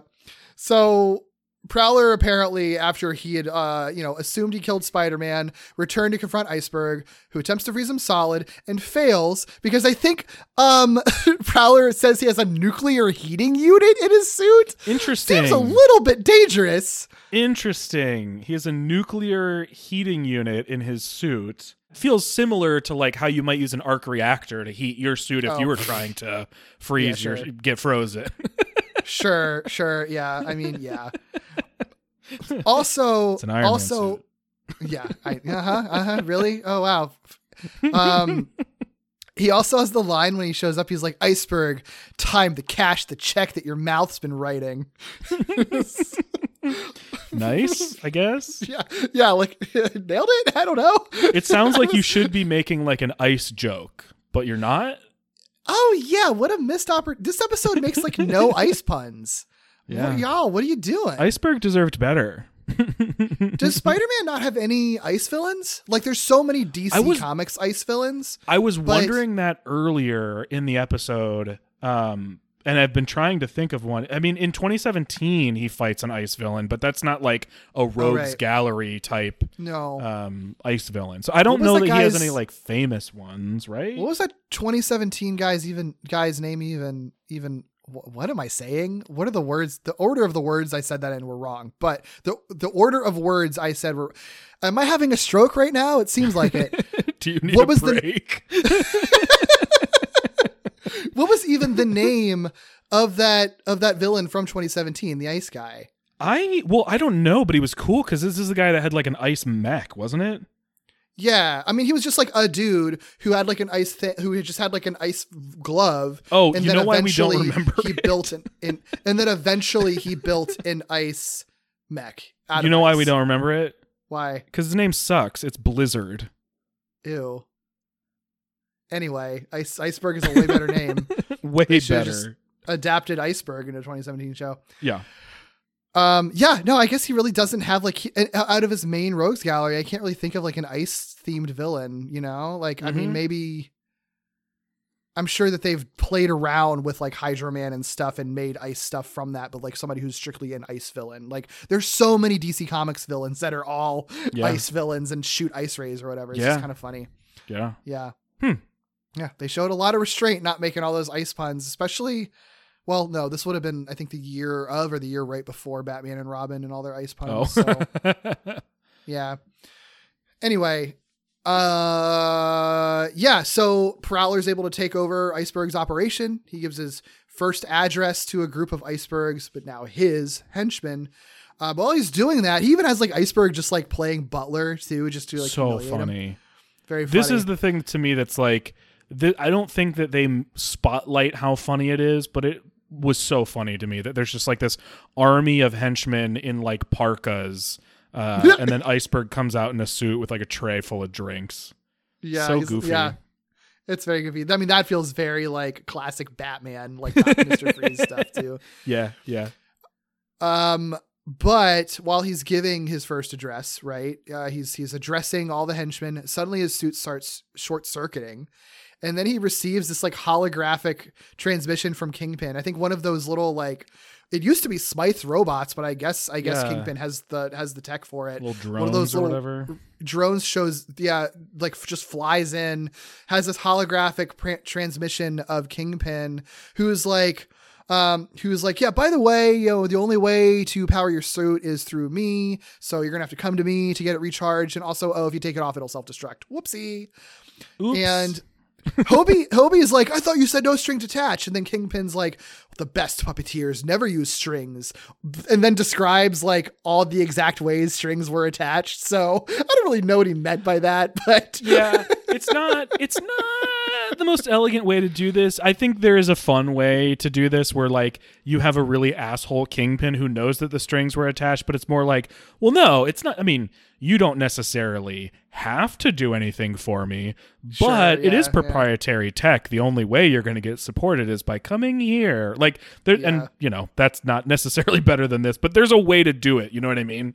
Where he can like be playful about it, and it's like, oh, fuck off, man. Yeah, or some kind of like exact words deal with the devil kind of stuff. But as it is, it's just sort of like no strings attached. JK, yes, there are. Like that's pretty much where it ends. Because you can always stress like you have a choice. It's just that some of the choices really fucking suck. Yeah, like not Kingpin's best look in this episode, but it's, you know, he's done better before, but it's you know, it's fine. He deserves a JK. I was lying every once in a while, I guess. Right. It's a prank. No, it's not. You just lied. right. Yeah, it's literally just a lie. Yeah. Well, so the whole reason that Kingpin did all of this was because, you know, Hobie, I think, had mentioned to Kingpin that he wanted to take Iceberg down. And so Kingpin was like, actually, Kingpin works for me already. And I'm kind of tired of him because he was already doing his own thing. So I'll have you do my dirty work. And that was the whole reason that he gave Hobie the stealth suit in the first place. Which is the epitome of puppet strings. Right. That's what I'm saying. Like... Yeah, like there's like, no, you did. You should have just been like, I lied. There were strings attached, and here's what they are. Yeah. But after Kingpin hangs up, Hobie returns to Angela's to get help, but learns, oh no, she's moved on and she's got a new boyfriend. Derek. My line here is just says Hobie sucks, actually. But I mean, he does. He extremely sucks in this moment. But here's my question. Why do they do this? I mean, by the end of the episode, I guess I understand, but like Henry, like you didn't even know who I meant when I mentioned Henry at the top of the episode. Yeah. I mean, this is when you said that this might have been the type of thing that was like meant as a backdoor pilot or something. The presence of Angela and Henry in general and Iceberg started to make a little bit more sense to me. So I kind of have more of an answer to this question than I did when I just watched it the first time. I imagine Angela and Henry would be recurring characters in a serious version of this, and Iceberg would have been maybe an initial main villain, right? But in this episode alone, it's like Henry is there, and Hobie shows up and is like, who's this guy? And Henry tries to like, you know, forcibly remove Hobie from the situation, and Hobie, in a super suit, basically just beats the shit out of Henry, Angela's new boyfriend, and it's just such a bad look for Hobie. He looks like such a dick. Yeah, I mean... You know, yeah, right. I think that's I'm sort of conflicted about it because I don't mind a thing where Hobie returns to Angela and is just sort of like she firmly establishes, no, I have moved on. Like it's totally. It is too late. I am evidence of all of the mistakes that you have made finally like coming to like culminating essentially. It is way too late. Here is my boyfriend. We're going to get married. He's great. He is everything that you're not. And that's what I want in my life. Like, I kind of like that. And I think that if it was more of a turning point for Hobie, where he's just like, realize like, I really, truly don't have anywhere to turn, which is what's happening here. Like that is what they're trying to get through, is that Hobie has no one else to turn to in his life. But I don't know. I don't really know what it is that doesn't work for me with that. There's just something in where it's sort of like, I think because Hobie has been so unlikable up to this point that I don't really feel bad when Angela's just like, no, totally. I'm kicking you out. You have done everything wrong and I don't want you in my life anymore. No, you're fully rooting for Angela. Right. I'm just sort of like, yeah, good, Angela. You did the right thing. And then he leaves and it's just sort of like, I don't feel bad for him at all that he has no one else to turn to. You know, like Yeah, so I think there's a don't- couple things. I think one, I don't know that they firmly establish enough what the situation with Angela and Hobie is at the beginning. I think it's a slightly confusing. Like, Sure. they break up, but it also kind of felt like they were already broken up. So, like, I don't know that it's super clear whether it's like a Hobie keeps coming back after Angela has said no many times, or if Hobie is just like a full shitty boyfriend who like comes and goes and she doesn't even know what's going on, and this is like finally her being like, I am going to decide what's going on instead of waiting for you. I think that's one part of it. Like, I think it needed to be clear what had happened. And two, I think there's a way to do this scene where he realizes he's lost everything without it just being like he comes in, beats up Henry, and leaves, and like doesn't feel sad ever that he's lost something. Like, I don't know that his reaction to the situation is that different than the way he's reacting to anything else in the situation. Like you said, there has to be a breaking point at some point in this story, and this would have been the perfect one, because he's reacted angry to a bunch of things, and I would argue understandably so. Like, I've been understanding of how Hobie has been acting and behaving, but this is where they lose me, because this is where it should have been different and personal, right? This is, again, it's just the second example of that, like, where's the vulnerability that's making us care that he's going through this?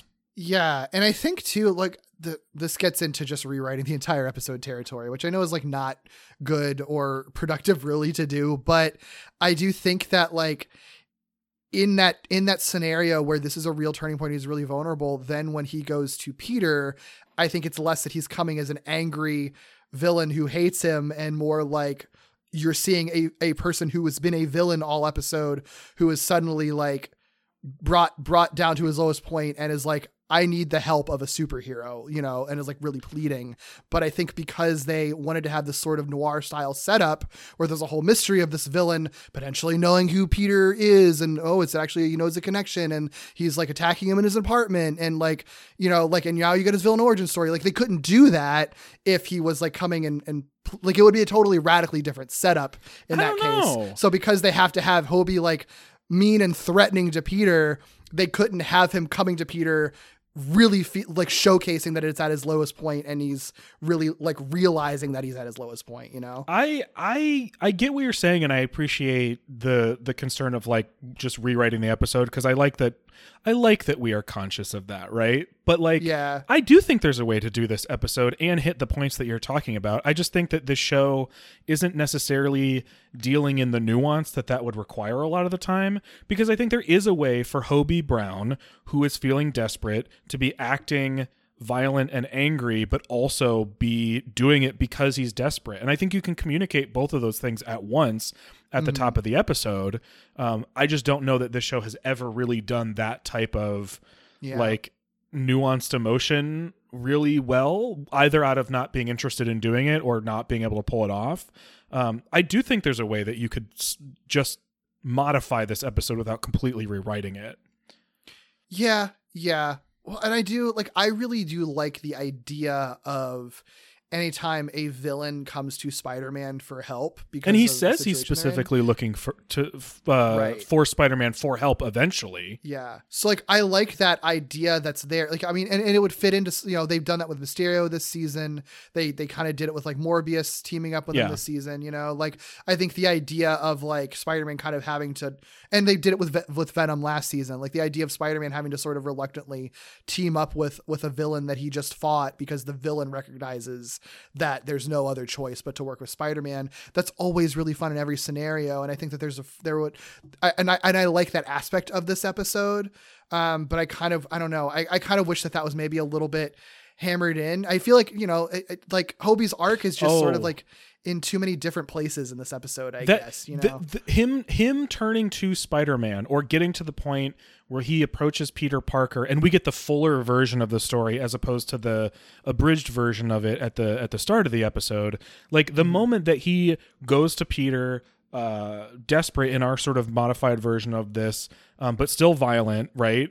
and says, I need Spider-Man. That could be the result of Hobie learning the lesson that he cannot simply just have power and control, because he's literally going to somebody else that he is acknowledging as powerful. I think the tweaked version is he is going to somebody he is admitting is more powerful than him for help, which I think would be sort of the first time in this story that we're learning, or that we're witnessing, where he's finally admitting, like, okay, I can't solve this by simply being the most powerful, and I don't want to just work for the most powerful. So maybe I have to admit that there are powerful people I can get help from.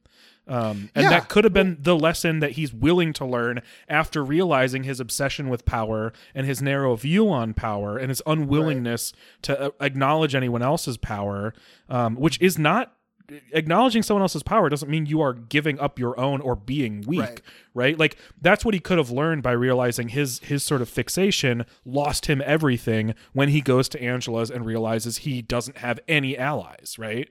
Yeah. Like, I think there's a way that we still have all the same pieces and they just connect them in a slightly different way, and add a little bit of nuance or a little bit of complex emotion here and there, that really could have really strung these pieces together. I think this is one of those episodes, like, sometimes we get an episode that's like a little bit messy or off kilter or whatever, and it like bums me out, and I'm like, I don't want to talk about this one anymore. And then sometimes we get one where I'm like, this is so close to being such a good episode that I get like excited about it, and this is one of those. Yeah. I mean, I think we're going to end up, this is going to end up being a pretty lengthy one, given how much we still have left. And I think for good reason, because it really is just like, I mean, because we have seen this show do really interesting things with, like, the perspective, from the perspective of people who were living a life of crime, and trying to get out of it, like we the Rocket Racer one is the easiest connection to make, and the Tombstone episode that we've referenced multiple times already, and it's just like those episodes I think are really effective and do some surprisingly nuanced things and have some really interesting things to say. So it's like, we know that the show is capable of telling like really kind of in-depth character stories when these characters are in this position of being in the circle of crime and trying to break out of a cycle that they're stuck in. So it's just kind of a bummer that, like, when it happens at this point in a season that has been like extremely well written and like really good at finding interesting things to do with characters, it feels, it's like a more obvious miss than I think it would have been if this episode had happened a couple of seasons ago, It's tough for me because I think they could have gotten away with just kind of like repeating what worked in those two episodes, because there's so much distance between this episode and those esepisodes, especially with this season having so many kind of contained stories and being as wacky as it is. But there is part of me that really admires that they seemingly wanted to do it differently. It's just unfortunate that them wanting to do it differently resulted in just a less good episode or an unclearer, muddier version of that exploration. Yeah. That's all right. I talked about this already. He does learn Spider-Man survived, and then he realizes Spider-Man could maybe help me out because he is powerful. I'm stuck with the Kingpin. Maybe I can go find Peter Parker to help me find Spider-Man. So that's kind of brings us full circle to the beginning of the episode where Prowler is attacking Peter in an attempt to get to Spider-Man. Yup. So, everyone understands the full story now. So Peter does attempt to help Hobie as himself, which I like, because he's I like it a lot. He's a science dude. So he examines the suit. This is one of the lines that I wrote down that I think is very funny in an uncharacteristic way for this show. Because Peter's like, the bad news is blah, blah, blah, basically saying that there's no way to get Hobie out of the suit. And then Hobie's like, what's the good news? And Peter just says, who said there was any good news? Oh, I like that too. Laughed out loud at that. And then he says, but he does actually have good news though, because he says he may be able to reroute the power surges that Kingpin is sending to the suit in order to encourage Hobie's return. So he agrees to quote unquote call Spider-Man to team up with the Prowler for an old fashioned team up, and they get to work. Yes.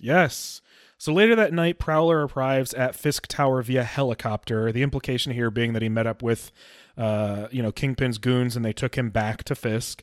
But Spider-Man is also there secretly tagging along. We know that they do not. And so when Kingpin fully overcharges the suit, debilitating Prowler, Spider-Man is able to jump in and intervene. And because no one knew he was there, he's able to drop kick the remote out of Kingpin's hand. And this is the remote that has been sending those charges. Without that remote, Kingpin doesn't control Prowler, Spider-Man frees Prowler, and they can sort of run off to do what they needed to do. They lock themselves in this control room where Spider-Man is able to remove the component that allows Kingpin to control Prowler's suit entirely. So there is just no more mechanism anymore for Kingpin to control Prowler's suit. I like that Spider-Man does comment when he goes to this giant ass computer, the idea that he says that, Kingpin's is the one who's able to operate it. And he's like, oh, Monkey McMadhands is not a science whiz. So it's of course, yeah, it makes a lot of sense. Cause it's sort of there's always that question of Peter's a smart guy, but what could he, but it's just sort of if this fucking dumbass businessman can operate this machinery, a science guy can do it too. And the level of disrespect, Spider-Man. Also notably, what's missing from the scene? A very important part of everything that Kingpin has ever done. There is not a speck of bad CGI on that computer screen. What the fuck are we doing here? If we're going to have bad CGI on all of Kingpin's computer consoles this season, where's the CGI? I know. I was so ready for it. Old-fashioned cartoon Prowler showing up on that screen. What? Come on, dare man. It look good? I want to see your terrible, terrible model, your terrible T-pose model of Prowler in there or something. Derek, this suit that Prowler is wearing literally has a self-destruct sequence, and they don't use the self-destructing model in this episode. They use it in a different episode to explode Spider-Man CGI model. Yeah. What are we doing? Man. Who's making these decisions? This is where the self-destructing action figure CGI man was supposed to be. Yeah, would have made sense. A cape would have been too complicated. Actually, that's probably exactly what the problem was. No, I'm so glad you brought that up because I was so ready for some CGI and it just never happened. I actually rewound it to make sure I didn't miss any. Me too. Because I was like, holy shit, did it just get really good suddenly? No, it's just not CGI. Yeah, come on, y'all. So when Kingpin's men manage their way into the control room, they shoot at Prowler. Spider-Man jumps in the way, taking a direct stun blast. So Spider-Man is down for the count at the moment, and Kingpin orders his men to obliterate the Prowler. This is another one of those lines. I told you, I made a note of all of them, because Kingpin just says, I'm tempted to offer you one last chance. And Prowler's like, well, will you? And Kingpin just says, no. And then attacks him. Yeah, this is just the Kingpin lies episode. Yeah, it's so weird. I love it though. It's so funny. So strange. But of course, Prowler's like, hey, I actually have control over the self-destruct thing now, which means that I can choose to blow this suit to smithereens. So if you try to take me down, I'm taking everyone down with me. And Kingpin's like, all right, fine, I will let you go. Spider-Man comes to, and they thwip off. Yes. So felt a little bit. I mean, talk me I don't through know. It felt a little bit I guess it's not anticlimactic though, because it's I guess I was expecting a bigger action sequence with Spider-Man and Prowler fighting something cool together, when in reality it really, I guess this is one thing that makes it feel very backdoor pilot-y, is that Spider-Man does help him to a point, but then just immediately is sort of gets shunted off by a stun blast. Yeah. And then I do like the poetry of you put the self-destruct sequence on me. I'm going, or module machine control thing on me. Yeah. I'm going to use it against you. And that's my final play. And that's what gets them both out of there, Yeah. So I do like the poetry of that. I guess it just sort of felt okay, I guess it's over now. Yeah, there is. I mean, I would be lying if I said I wasn't bummed that we didn't get like a Prowler and Spider-Man versus Kingpin sequence, even just briefly. I don't know how you would fit it in necessarily. You'd have to kind of rearrange a couple events here where like he's freed from the suit and has an opportunity to fight before he holds them all hostage. Like this does kind of make a little bit more sense, but it just doesn't pack the same punch. It is very funny to me though, him just like sitting there with like the two pieces of the belt being like, if these wires touch, don't come closer, don't do it. Yeah. So the next morning, Prowler thanks Spider-Man for his help and for Peter's help as well. And Spidey asks like, hey, what's next for Hobie Brown? And Hobie replies, the only power that means anything to me now is my own power over myself, which cool lesson to learn. Like, hey, you've learned to sort of own up to yourself and just sort of move on, just like live your life, like you're not in it to like exert power over other people. It's sort of like you have the power to make your own choices and your own decisions and live your best life. I like that as his ultimate lesson, except then he keeps going and he says, only other thing I know is there's a girl named Angela who's looking for a man to love. Is she? She literally said that she's getting married to a man named Henry, and there's Henry there, and she doesn't want you in her life anymore. I don't think she's looking. I think she's found a man to love. What are you talking about, man? Like the one big concern that I have about like if this did end up becoming a show and Henry is in this episode to be in that show, like I'm a little worried for what that dynamic looks like if this is his takeaway. It made me mad because it's sort of like Angela gave very firm boundaries. Yes. And like, I don't care. Hobie's learned whatever lesson he wants.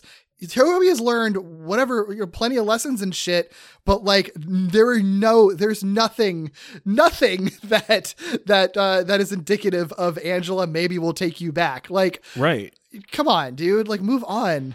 Especially because, okay, there's a couple things here. Like, one, I do think this episode, we talk about sometimes like bows on the end of episodes. This one, I think, definitely needed one because it doesn't drive home enough necessarily some of these lessons, right? Or at least the one lesson, which is him sort of realizing like, and I think they even could have written this better to make it clear that like power is good when the power is me having control over myself, my actions, and my reactions, right? That's it's almost great. Like, amazing. With great power comes great responsibility. Anyway, oh my gosh. That's such a great thing that you just said, Derek. I wish this show would have explored that in some way, shape, or form. Oh, wait. So, like, there is something there that I think they really could have tied in. So I like that lesson. But what's funny is, like, after talking about Angela, he says, I've sure got a lot of apologizing to do. This could have been the type of thing where he's like, I may have lost Angela, or I may not be able to win back Angela. Yeah. But I can still be a better man. I've sure got a lot of apologizing to do. Like, there's still a way you can kind of get to the same place and make him not completely undo the very little bit of un-assholing that you did, Right. Absolutely. Yeah, for sure. Like, it's one of those things where it's like, you can't just tell us that he's changed and learned his lesson. Like, you have seconds at this point to show us, and you really dropped the ball. Yeah. I'm willing to let it just be like, I've got a long road ahead of me kind of thing for him. Like, this is the start of his journey to redemption. That's the idea. I think that's the idea, but I think that it doesn't feel hopeful enough because it feels like the next thing that he's going to do is do the exact same thing he's been doing before, which is going to Angela's apartment and I don't know, harassing her essentially. So Peter's I'm not engaged, a fan of that. right? So he's not being like a dumb man who treats women like shit. So someone had to step in, I guess it's Hobie in this moment. Yeah. Oh man. Yeah, I guess Angela doesn't exist to be won by you, Hobie. Sucks. I don't like it. It's a real bummer. I got so mad when I heard him say that. It was bad. It was really bad. Yeah.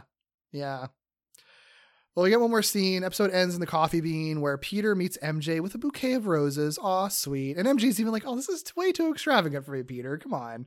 And Peter apologizes for worrying too much lately and insists that he has everything he needs. He has a line where he's sort of like, I've been letting my fears have too much power over me. Mm-hmm. Almost like the word power was the main through line and theme of this episode. And I do appreciate, like, I like that it's like, it's, it's not obviously not anywhere close to a 1-to-1 with Hobie. They really were not on the same journey at all. But the idea of like both of them sort of having like the idea of like having, I don't know, the idea of power sort of like approaching it in the wrong ways, where like Hobie is obsessed with Hobie literally let the idea of power have power over him. Yeah. And Peter let his fears have power over him. But the idea of like, the only thing that you really have power over ultimately is yourself, right? Like you can make your own choices. And with Peter, it's sort of like, I can make what I believe are the right choices for me and, and for my new life with my soon to be wife. Like that is the power that I have. And I need to just embrace that and not let all these other like fears and the bullshit in my head, all these intrusive thoughts tell me that I'm making the wrong decision. I know that I am making the right decisions, and that's the power that I have right now. Yeah. There's an extremely different version of this episode where it focuses on the both of them and how they react very differently to their obsession with power, right? Because Hobie's obsession with power is not having enough of it. Peter's obsession with power is feeling powerless. Yes. And like there is something. Way to put it, yeah. There's it would be an extremely different episode. So I'm not saying that's how this should have gone. But the theme is cool. I like the theme. I wish that it had been more present in some way. Because coming back around to that point is clearly intentional. And very good. Like that's the kind of shit that you and I love. Yeah. I love that. I love the idea there. I wish they'd really move forward with that more, but they didn't. Peter's Instead, they moved forward into the final lines of this season with this gem. So MJ says, maybe this marriage thing is going to work out after all. And then Peter says, I'd bet my webbing on it, lady. And man, have I got webbing to bet before they kiss. Can you explain this to me, Doug? It's cum. I don't know what to make of it. I really don't know what to make of this. It's a reference to something, right? There's something where it's sort of like, I'd bet my something on it, lady, and man, have I owed to bet. I'm assuming. I don't know what the reference is. It might be a very direct quote that's been tweaked, and I don't know what it is, but I get the idea of it, right? Like, this line made sense to me. It's not like I was questioning like the meaning of it or anything like that, but there might be a specific reference that's just missing me. I just don't like him talking about how much webbing he has, I mean, good for him, and good for her, I suppose, but weird way to end the season. Yeah. I was just Googling because, out of the word webbing can't be in it. I just heard I'd bet my on it, lady, but man, have I got to bet, and nothing really came up for that. So I don't know if anyone knows what movie or something that's referencing. I'd love to know. It feels or like it could just be, sure. It could, or it really is just like emulating, because this is a bit of a noir throwback thing. So maybe they're just trying to emulate, sort of like that noir language, which it definitely feels like that. It definitely feels like a line from like a noir or something. Yeah. But yeah, webbing has come, and he's got lots of cum, and he's gonna come in his wife. So that's what he's saying. Right now at the end of this episode. What a great way to end the season.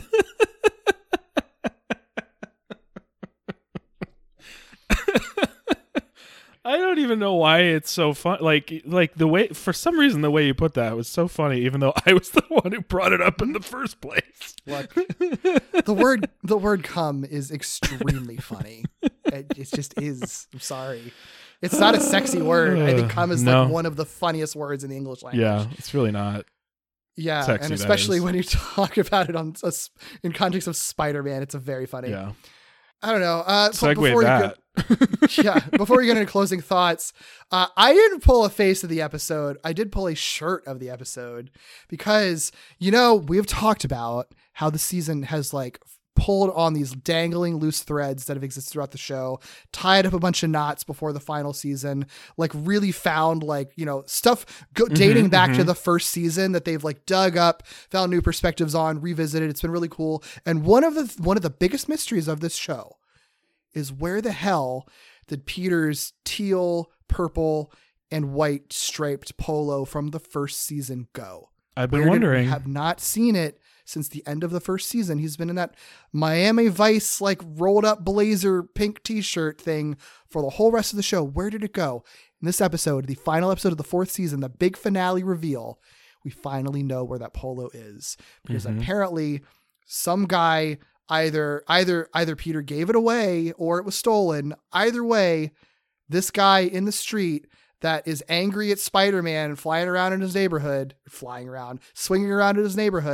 is wearing Peter's old polo. We finally found it. We finally found it after You know, so long. How foolish of me to say that this episode doesn't connect back to previous episodes. How foolish of me. It was right there all along. Yeah. It's so funny because it is basically just Peter's character model, because it is also a white brown haired man wearing that polo. Like they just reuse his character model. I guess it's a little bit slenderer than Peter, but it's hard to tell because you only see him like in sort of like, in the background a little bit. So like even, the frames that I pulled are very blurry. Right. It's far enough away that like all these characters' faces are kind of fucked up. So like you can argue like it's not Peter, but it's basically just Peter. Yeah, it's just so funny that they just like threw that in, because it's such a like a, I don't know that I'd say iconic, but it's such a striking and memorable. It's very recognizable shirt. It's a very recognizable. So the fact that they would, out of all like the character packs that they have, like it's funny that they would pull that one out for this background character. Yeah. So funny. Also, it's not consistent between the two images, but I'm really digging this one guy's outfit in the orange shirt in the second image you pulled. It doesn't show in the first one, but he's like tied his shirt up at the like by his belly button. Oh, that's and it's so kind funny. of a look. Yeah, it's kind of a look. Yeah. I like it. Yeah.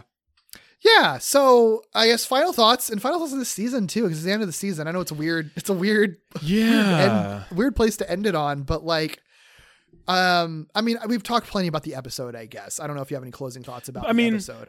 I think I kind of got at them at one point, but like, I don't think this episode is super good. I think it has a lot of really great things going for it. And it's the kind of not great episode that I'm very excited about, because of what it could be. And I think because of what it could mean and how important the story they're trying to tell is. So I'm giving, it's maybe not, it's probably not fair to other episodes that aren't very great that I'm like, fuck this episode.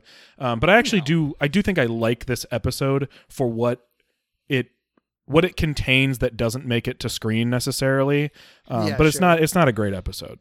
Yeah. And I appreciate the attempt. I think it was a cool idea to do some weird noir narration flashback stuff and having two people narrating different perspectives on the same stories, but like it is not executed well at all. It just is kind of, it's a little bit confusing and feels a little half-assed and rushed. Yeah. And it's not, of it at least. I mean, this isn't the first time this has happened, but it has only happened maybe like in one other particular instance, but like this, well, maybe two, I don't know, but this is another episode of this series that, with the exception of Spider-Man pretty much, because like he has to be in every episode.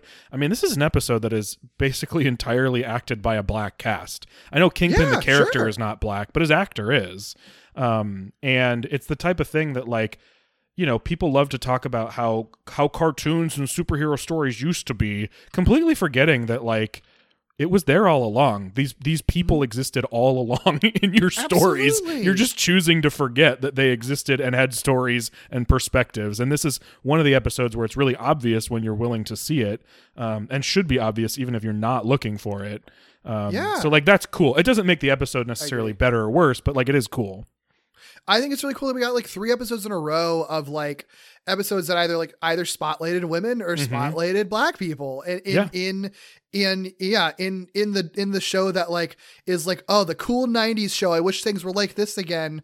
Like, oh, well, they were woke back then too. Sorry. Yeah. Like maybe you don't remember. And it's not a secret based on what we know of John Semper's goals for the series. You know? Like it wasn't an accident. Like it wasn't some like John Semper had a very intentional agenda with some of this stuff. Like at like 100%. It was definitely trying to get this stuff on screen, like, so yeah, it's been there it's all been there. It's all there. I mean, that's nothing new. You're also, the comics are also dealt with this shit more than people want to give them credit for too. So, more so than probably a lot of the TV shows. Yeah, for sure. So, it's nothing, it's not a new conversation, but it's just, it's always funny every single time we come upon it, especially in this show of all shows. So, yeah. So there's a lot of cool stuff here, but it's a weird episode to end on because it's not an especially strong episode. Yeah. That it is. It's a not especially strong episode for, I think, a very strong season. I think the season's, we've talked about it at length a lot, but like this season has been so fascinating. I think at the end of the day, it is definitely a weird one that like, I think I do. We talked about it a couple weeks ago, but like, I think I understand why a lot of people maybe wouldn't list this among like, is their like top favorite or like totally top couple of favorites, I definitely just because get it. Right, because it is a weird one. It is basically a season full of standalones with some light continuity in between them, and like the most arc that we get is like the Black Cat episodes, and even those episodes, aside from her introduction, were kind of just like standalones that happen to have Black Cat at the center, rather than really being an arc, you know. So I understand if you're looking for the serialization and like the, you know, beginning, middle, and end of like season 2 and season 3, you're not getting that here. But every single episode has been so interesting. And I really love that every episode was kind of a banger, or if it wasn't a banger, it was at least obviously trying to do something interesting. And they made so many strides with like really just playing with their continuity and the stuff that they'd set up over the last 3 seasons and coming to really fun conclusions and going in interesting directions. Yeah. I would amend by saying 10 out of 11 are either bangers or are doing something really cool. 'Cause Partners really is like, there's a lot of stuff in there that's kind of unforgivable. No, it is, but I think Partners was still like, there was something they were trying to do interesting stuff, I think, potentially. I mean, we have our own theory for like, there's a version of that episode that made sense and it was like completely redone. You just listen out of that episode. So I think that like there is a core of that episode where like they're trying, I mean, just the idea of like trying to have like Scorpion and Vulture as roommates with Scorpion's girlfriend who loves him and Scorpion's trying to go straight. Roll. Like all that stuff is fun as hell. I love that aspect of it, you know? So there isn't an episode this season that doesn't have something interesting about it. I don't feel like there's ever, because the series cannot say the same as a whole. Right. There's not an episode where it feels like they were asleep at the wheel. It feels like everything at least started with a really, really good or compelling idea. Whether or not it was all executed, you know, well every time isn't the case. But like there isn't really like, I don't know, like the most mid-tier episodes were still the Lizard King and the Prowler episode, and both of these episodes do like some wild shit in them, you know. If nothing else, all of them feel distinctly inspired, right? Like the execution might have been bad, like in the case of Partners, but like you said, the Scorpion Vulture thing is inspired for sure. Yeah, like that came from somewhere kind of strange and unique, and I like that. Yeah. Now, before we like wrap up, the other thing that I wanted to ask you, I think you brought it up. Oh, I was going to ask you. So let's do this. The title of the show, the title of the season, Partners in Danger. Yeah. Do we feel like it carries the weight or carries any weight, or like how do we evaluate it as? Because I mean, the whole season is named Partners in Danger. Yes. Like effectively is the name of an arc, an 11 episode arc, and I don't know if I would have necessarily, you know, considered this whole season one arc, but they did. So let's talk about like, does it all fit? I think the name is headier than the past couple have been. I think like Neogenic Nightmare is obvious. Sins of the Fathers obviously is a little more vague, but I think it seemed like they made a lot more attempts to more obvious attempts to have a lot of father figure relationships. And obviously Green Goblin is kind of like the big bad of that season, is the ultimate like bad dad. So that all makes sense. I think for this one, it's a little headier, but I do think it all does make sense because you have the first, it opens with Guilty, which I think is basically ends up being like Spider-Man and J. Jonah Jameson have to kind of be partners to save Robbie. And then you get the Black Cat arc, which is Black Cat obviously is his partner. With everything other about partners Black Cat included, with Craven and other Stalker partners included. And, Black Cat and the Cat. Black Cat and the Cat, Black Cat and Morbius. Everything in the Blade episode, everybody's partnering with other people. Like we mentioned before, Scorpion and Vulture, and even like Silvermane teaming up with Smythe.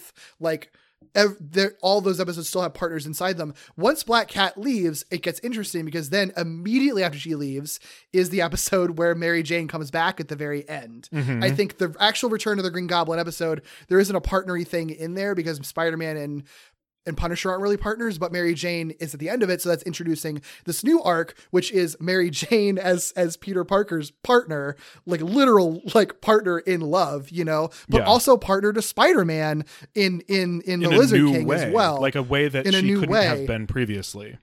Right. That only happens because of the events leading up to that episode. So there is still like a through line from the end of season 3 to that point where she can become his real partner in danger, where she's not literally in danger, but like their partners going into danger together, you know, and it's together. And that extends to this episode. And then this episode, not only is there the Mary Jane aspect, but it does end with Spider-Man teaming up with the Prowler. So teaming up with the Prowler and confronting sort of his own sort of anxiety or neurosis or whatever about the partnership that he has been trying to adjust to with Mary Jane. Exactly. So I think on those terms, all of those things actually work. I think it's actually a more cohesive title than you would expect it to be. And I don't think I was like reaching too much. No. I think the only reach, and I don't think it's a bad one because the episode itself is very good. And sometimes you just got to have a banger in there that leads into something else. You're right in that the Goblin one really doesn't fit like partners theme. But it does end with the introduction of the arc that is very partner centric. Right. Exactly. So it's fine. It's a good episode. If it were like not a good episode and didn't fit the theme, I'd be like, get out of here. But it's fine. It's fine.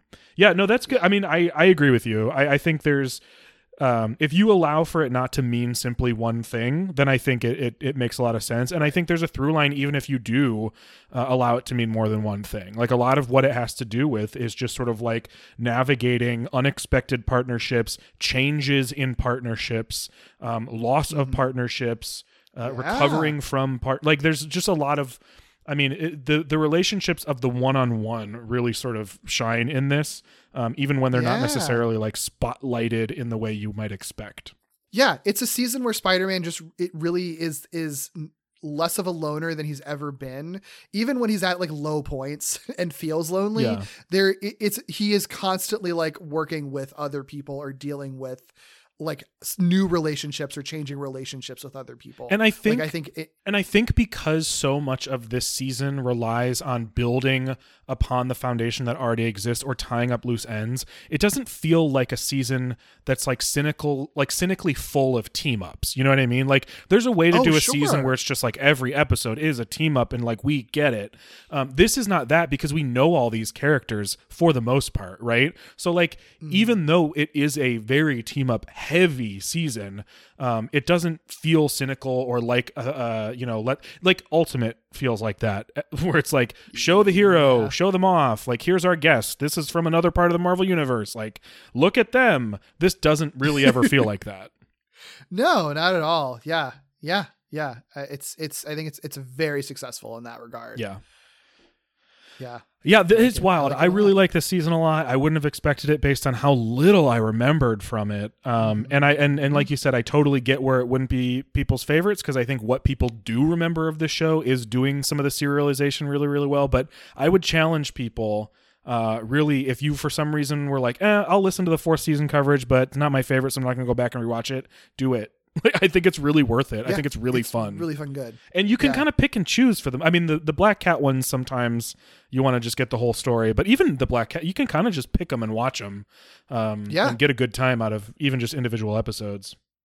Yeah, absolutely. That's the benefit of them doing so many, making their episodes really, I shouldn't even say standalone because they're all tied into past events from the show, but like relatively contained. Yeah. Yeah, they're very contained. Like they're very contained individual stories that just happen to be pulling from a lot of past events. Yeah. In every case. Yeah, so. That's a fun one. Yeah. What a fun season! Yeah. I can't believe that we are already at the end of it. I mean, I know it's a shorter season, but it really felt like it flew by. Yeah, so, I had a lot of fun. Yeah, me too. I've had a lot of fun with it. I don't know, because this would be a bold thing to say off the jump, but I do think this is one of the seasons we've had the most fun covering of the series that we have and seasons that we have watched. I think for me it's been the most fun because I think every other season there's always been something daunting about it, and this one never felt like that. This one just felt so breezy. Like it's been so easy to talk about it. That's a great point. Not to say that the episodes don't have depth to them, but that it's just like immediately you walk away from every episode being like, I have so many things to talk about right now about this thing. Yeah. And you could not say that about some episodes in past seasons. I think season 3 comes close to it because that was a really well-structured season and had a lot of just had a lot of really great story threads in it. But even then there's a difference between like tracking story threads throughout a season versus like every individual episode is like its own little mini movie. Well, I think breezy was a perfect word because like season 3 comes with at least some amount of pressure for that reason, right? Like I felt no pressure going into this season at all. And like even sort of episode to episode, I still didn't feel a ton of pressure. Like Spectacular is amazing and you know, among our favorites, if not our favorite, right? Like, but there's almost a pressure that comes with that one, or like, it could be hard. Yeah, or older show. Like, there's just interesting things. For some reason, this season just like breezy feels like the perfect word, and for it to be breezy and have just tons of stuff to like dig into, like a meal kind of every week, like that's top notch. I agree. Love it. I love it too. You know what else is top notch? Dessert. I was gonna say our Patreon, but dessert is too. Yeah, sort of follow through with the meal thing. You know, if you like this meal, then go to our Patreon for dessert. That is a great way to put it. Yeah. Patreon.com/WallopingWebSnappers. We got plenty of bonus episodes and stuff. We plugged it last week. We did record another one since we recorded that. We did record another My Adventures of Superman episode. It'll be out by the time this one drops. Okay, cool. I wasn't going to put any pressure on you for editing it, but if we would go, sure, then that's awesome. So there'll be another My Adventures of Superman episode on our Patreon. We're going to keep covering that show until it ends, as well as plenty of other stuff on our Patreon as well. So check that out. Also check out our Discord. You got a link to that in our show notes if you want to connect with other listeners and chat with us. But if you want to find us individually, where can we find you, Doug? You can find me all over the place at Ickeybooley, ICKYBOOLEY. You can also listen to me on a podcast called Victory Road. It's a Pokemon podcast, and a podcast called Novel Gaming, where my friend Katie and I get together and catch up on all the media we've been consuming lately. What about you, Derek? Sure. You can find me most active on Twitter at Derek B. Gale. You can find me on other places, either under that name or under Dare Bear, under Mr. Dare Bear. You can also find my podcast Gimmicks, where me and my co-host David look at the high concept, structure breaking, experimental, gimmicky episodes of television with a different show for every episode. And of course, find that anywhere you get your podcasts. I would also say follow me on Twitch at Mr. Dare Bear, where I stream original airings of TV taped on VHS. So if you like the old school lo-fi look of VHS, it's I have a whole big catalog of original airings of TV shows, complete with the original commercials and bumpers. So great big nostalgia bomb, seeing a lot of old commercials from as early as the early 90s. Oh yeah, ton of fun. So I usually stream on like Thursday nights and Sundays sometimes. Just follow me and you can find those whenever they pop up. For more from Doug and I together, check out our monthly podcast. If you haven't, it is Falling with Style, an ongoing Pixar movie marathon where we watched every Pixar film chronologically. All those episodes to date up through Elemental are out right now under the Falling with Style feed, wherever you get your podcasts. You can also visit our website, wallopingwebsnappers.com, where we have a full archive of all of our episodes of both Walloping Web Snappers and Falling with Style. You can also follow us on social media at Walloping Web Pod, or email us wallopingwebsnapperspodcast@gmail.com. Of course, as always, please rate, review, and subscribe on all your podcast platforms. And next week, this is really interesting and kind of a curveball. Some of you might not even know what this is, because we're actually looking at the very first appearance of Spider-Man in live action. What? We're not doing a cartoon. Gasp. And the very first appearance of Spider-Man in live action was actually in the show The Electric Company in the 70s in their Spidey Super Stories. So if you've never heard of that, because you're a youngin', you're going to have a lot of fun with this, because this is going to be really fun to talk about. I'm excited. Yep. Going to be a learning experience for some of us, probably. Oh, yeah. Right. Yeah. See you then. See you then.